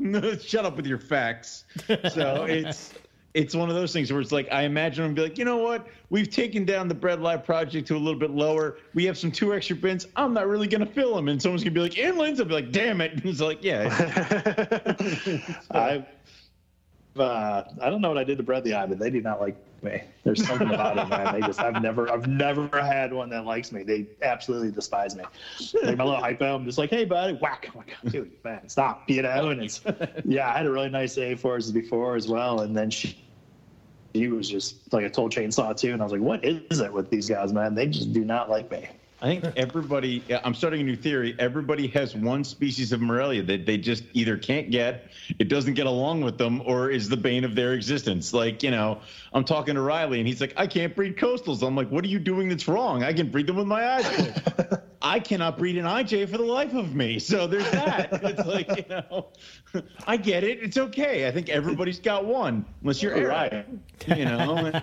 That's mine. I love them. I think they're beautiful animals. Like this little hypo I got from Ralph he's gorgeous. You know, and I'm like, I just wish hopefully he'll you know, we'll get on the same page someday. Yeah. I mean, I feed him. I keep him warm. I provide everything. Yes, exactly. Yeah. Well, gives a love back. We're winding down here a little bit, but before we jump off, I wanted to hit a little bit on Ackies. I mean, like, you know, what's your setup? What are you doing? I mean, like, you've had some really good success with these guys, right? Yeah, this one's been a little honey hole with this setup. My next door neighbor was a cabinet maker, so he was over here having some beers, and I was like, "Can you build me a cage?" He's like, "Tell me what you want." And literally 3 days he comes back with this big pack. It's like you can build a trial. Like I stack all my AP cages on top of it. The sense it's great. So it's just, you know, a regular wood crate kind of deal with some sliding glass doors on the front. That's 48 inches wide, 24 inches deep, and 36 inches high. And I built the doors on the top third of it basically. So the whole bottom third is basically just like a reservoir for all the dirt and substrate that I keep in there. Mm-hmm. So I just keep like an organic soil, some place sand, and then some cocoa fiber, and I kind of mix it up almost like vermiculite, you know, if you're going to do for your egg box, where it's like damp and you can kind of squeeze it and still, you know, get a little bit of a clump out of it for their burrows. And that seemed to work really well. And I just do the same deal with the reed stacks, where I use 2x4s and tiles, just bigger tiles. I use like the 12-inch tiles. Okay. And put one spotlight on them with the UVA, UVB bulb in there that's a heat lamp. And so the nice thing about the reeds is you can kind of just build it up higher and higher until you hit that spot that you want to get your temperature at. So these guys I'm keeping like 100 degrees, and I've got one pair. I picked up a male there. My male is actually rare earth, and then my female is actually from it's got Captain Mark in Florida that he imported some German reds, I guess, or something like that. So supposedly the red line Ackies, I mean, they've got some good color and the traditional patterns for them and such. So yeah, I've had good luck with them. I mean, they've been breeding. It's kind of crazy. So they start breeding on almost the exact. It's really strange. It's just like I've kind of like the first year, like, oh, that's cool. I marked down when they first started breeding, and the second year I'm like, wow, that's weird. That's within like 24 hours. And then this year was the exact same date that they started breeding the year before. So they just, I let them basically run the lights 12 on, 12 off. And that way during the winter and stuff, they kind of just naturally cycle with what the room goes down to. So during the summertime, when it's warmer out, they have warmer nights. During the winter, they have cooler nights. And that's kind of the rule of thumb that I've been using for them. So I just kind of let the room, do the cycling for them. And they start breeding, and then when they start laying eggs, I mean, they're laying within the same day every single year. First year I got 3 clutches from them. The last 2 years I've gotten 2 clutches a year from those guys. And is it just a pair? It is just the pair, yep. Okay. So I'm just keeping 1.1 together. They live together. They have no issues fighting and such. That's awesome. My male just hides out. When he comes out in the morning, my female is always out basking and looking for food. The male's just kind of like, he doesn't care. He doesn't really care about me or anything like that. I mean, he hardly comes out for food. It's great, but he's fat. I'm like, I don't know how you're so big, dude. I don't feed you that much. Nor does he come out, like, I'll toss him a fuzzy, and he'll come out and get one like every couple of days, and he's like, I'm good, and he just hangs out. He keeps getting bigger. So, but it's kind of neat. So yeah, so they'll get down, and you'll see them get really big and fat. So it's a good sign that they'll start digging a little bit, and then deflated. You're like, all right, well, that's a good sign. And you have to go in there and start kind of digging around. You can usually see where she's digging at, so it's a pretty good clue where she's going to start dropping them at. And she'll get down there, and she'll be a good 12 inches down into the corner somewhere, or underneath, a log somewhere, and you have to kind of excavate them out and dig them out and start pulling the eggs out. And then so we're kind of been averaging about 12 to 15 eggs a clutch, somewhere around there.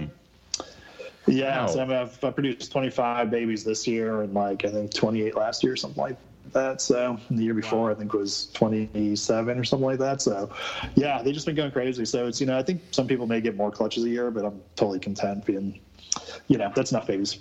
Mm-hmm. So, no, I'm good. Pretty awesome. Yeah. So yeah, exactly. Right. So I get the babies out, and I just throw them in a sim container. Set them up, perlite on the bottom, some water, and I dial them in at about 85 degrees. And it takes about 100 to 110 days to hatch out. And it's kind of crazy because they'll poke their little head out. You're like, awesome, they're coming. And then they'll take them 10 days for them all to come out. They just, one by one, whenever they're ready, they'll just come out. Huh. So I usually leave them kind of like in the sim container for a couple days. And I'm like, well, maybe they'll stimulate the other ones, be like, I guess it's time, but it doesn't seem to help. So then I pull them out, and I set up the babies exactly like the adults, just like in a 20 long though instead. Use the same substrate, same reed stock, same bulb, same setup basically, and I just start raising the babies up that way. Nice. The nice part about them is for food wise is great because you can mix it up with them so much. I mean, it's feed a lot of dubia to them, and I'll just target feed them. I'll just use a little tongue and go straight to them, and you can get calcium on there. Chicken hearts are super cheap at the grocery store. Yes. Tray for like $1.27. Yep. And there's a bunch of them. So what I'll do is get the little snack packs, and I'll separate them into 4 hearts per little bag, and then lay them out flat and freeze them. And the way you get a little serving size, and then you slice them up. Yeah, they're so cheap, and they're great. They love them.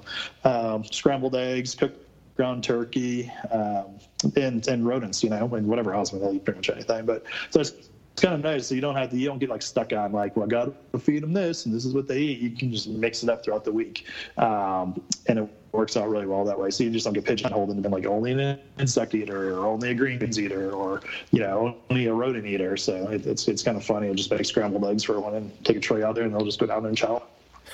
Yeah, like it's brunch. Time for brunch. That's awesome. That's really cool. But yeah, they're neat animals. I think I'm gonna get in some Kimberly rocks next. This is my next game plan for those guys. That's cool.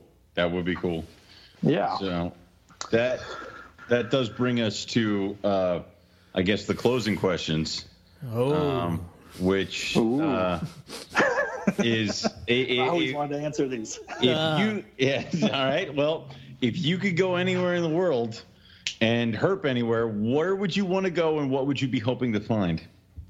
I would like to. This is gonna be a total. No one's ever said this before, but I'd like to go to Australia.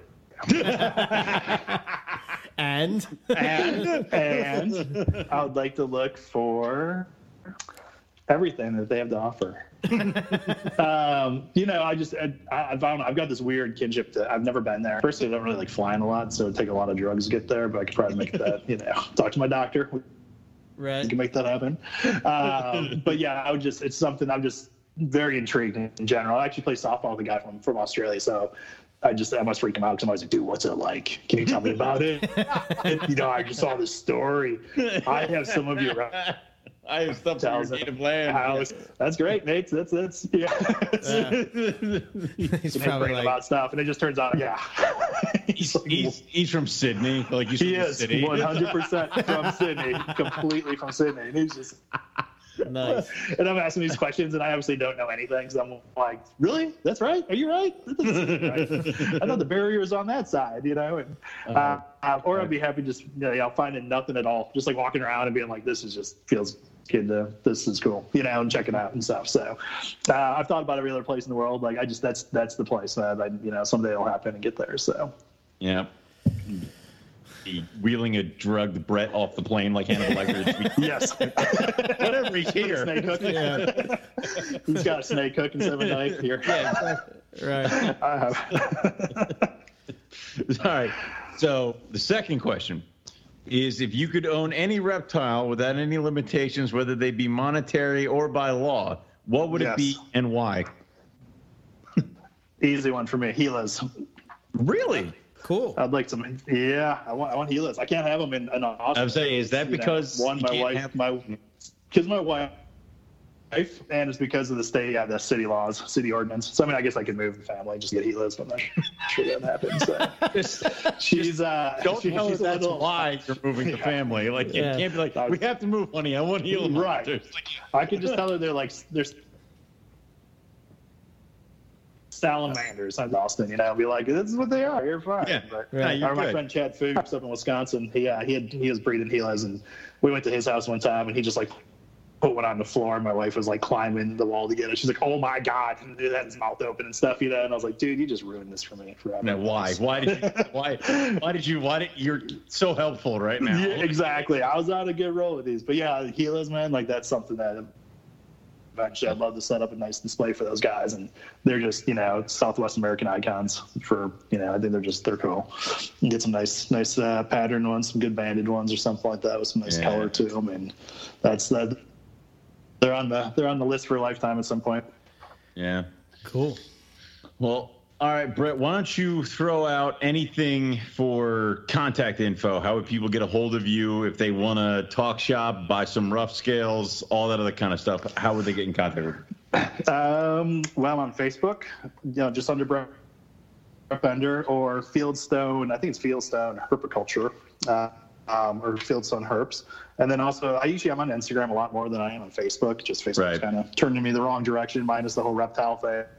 Right. It's a bit much. So yeah, Instagram, it's Fieldstone _herpetoculture. I think if you just search up Fieldstone, it should pop up. So I'm pretty much on there daily for the most part, trying to post stuff up and such, and Instagram's great. I'd started selling over Morph Market as well too, so I've got some Ackies up for sale on Morph Market, and that's been a big help. I mean, I was completely blown away, and the amount of sales that have come in through Morph Market, so that's a good sign. Nice. All right. Wow. Yeah. Cool. Yeah.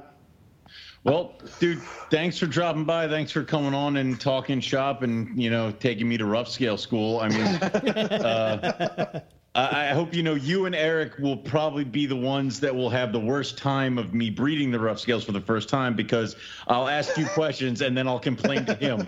So it'll just be like a circle. Like, you guys are going to hate me. Yeah. Hate me. So I've got, I can listen too. So, I'm here for you. I'm here good the whole time. All right. Weekly meetings. All right. We're gonna have yes. several hours. All right. Clear schedules. So, Perfect. All right. Sounds great. Awesome.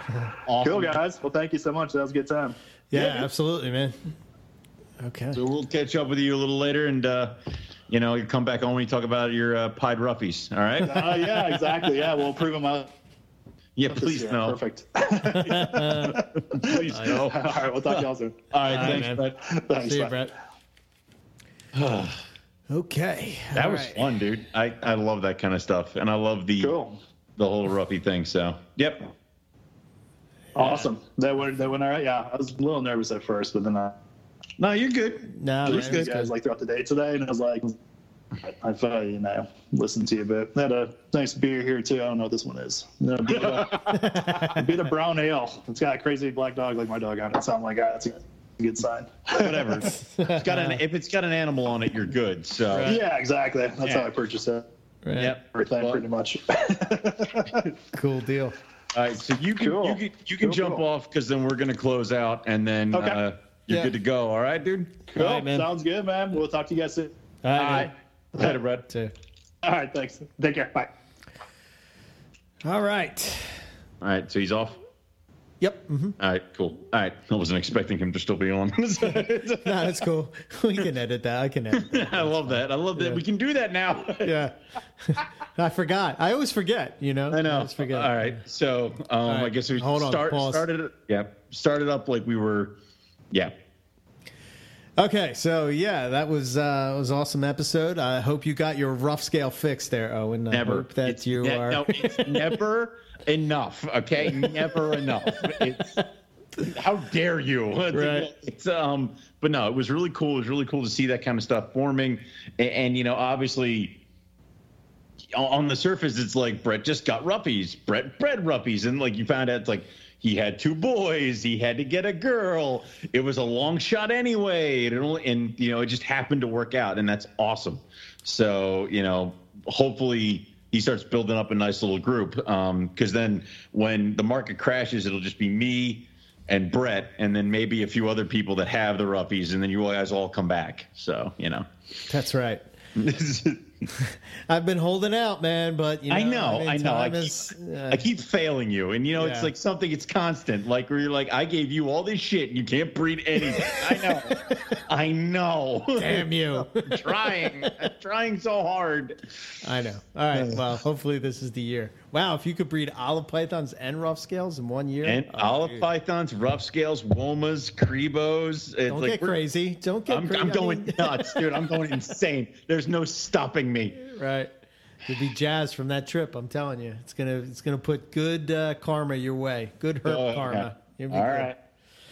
All right, so let's get this going, and we'll get rolling out of here. So, like I said, next week we are going to be joined by our good friend Scott Hyper. Yeah.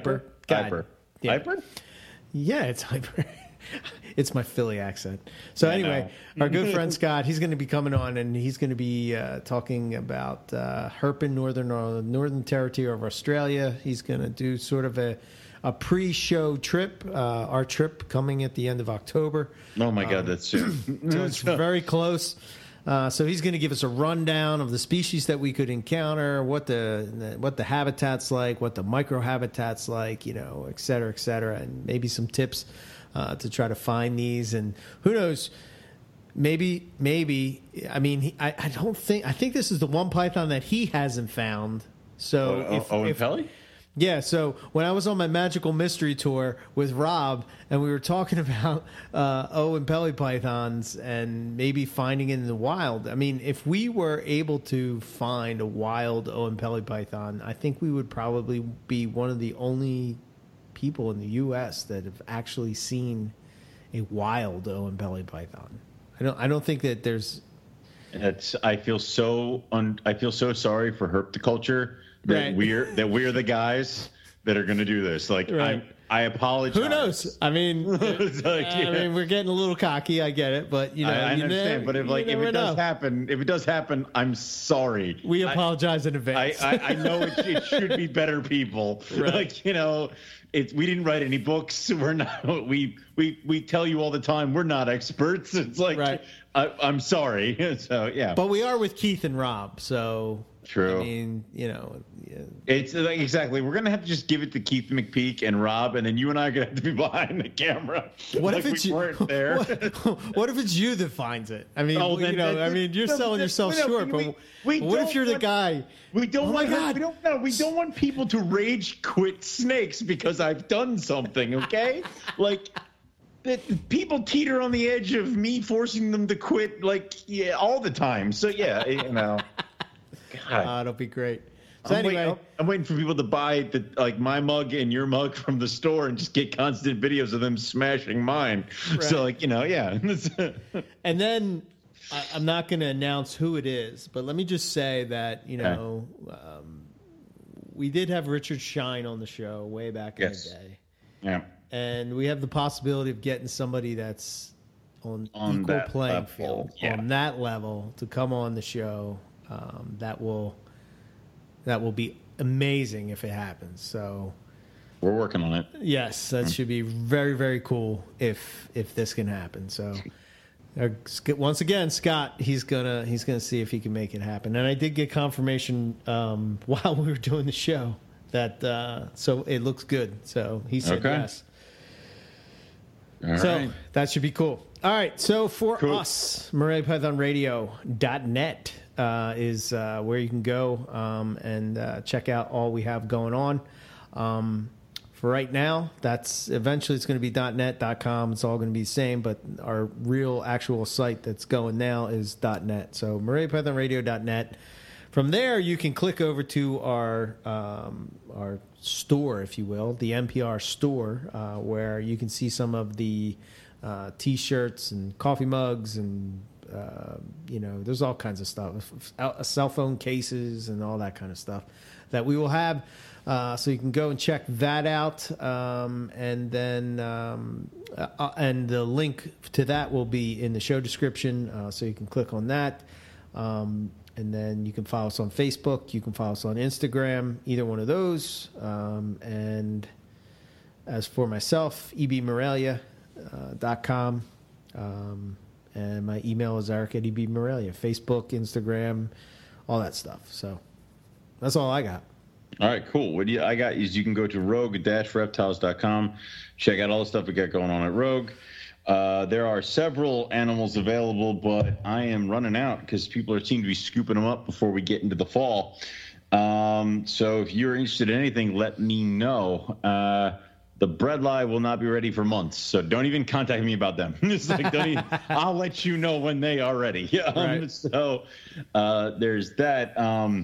Obviously, I'm going to put some links up on Rogue's website to take you to the NPR store as well, so you can check that stuff out there. You can also check out Rogue Reptiles on Facebook and on Instagram at Rogue_Reptiles. See all the stuff we got going on there.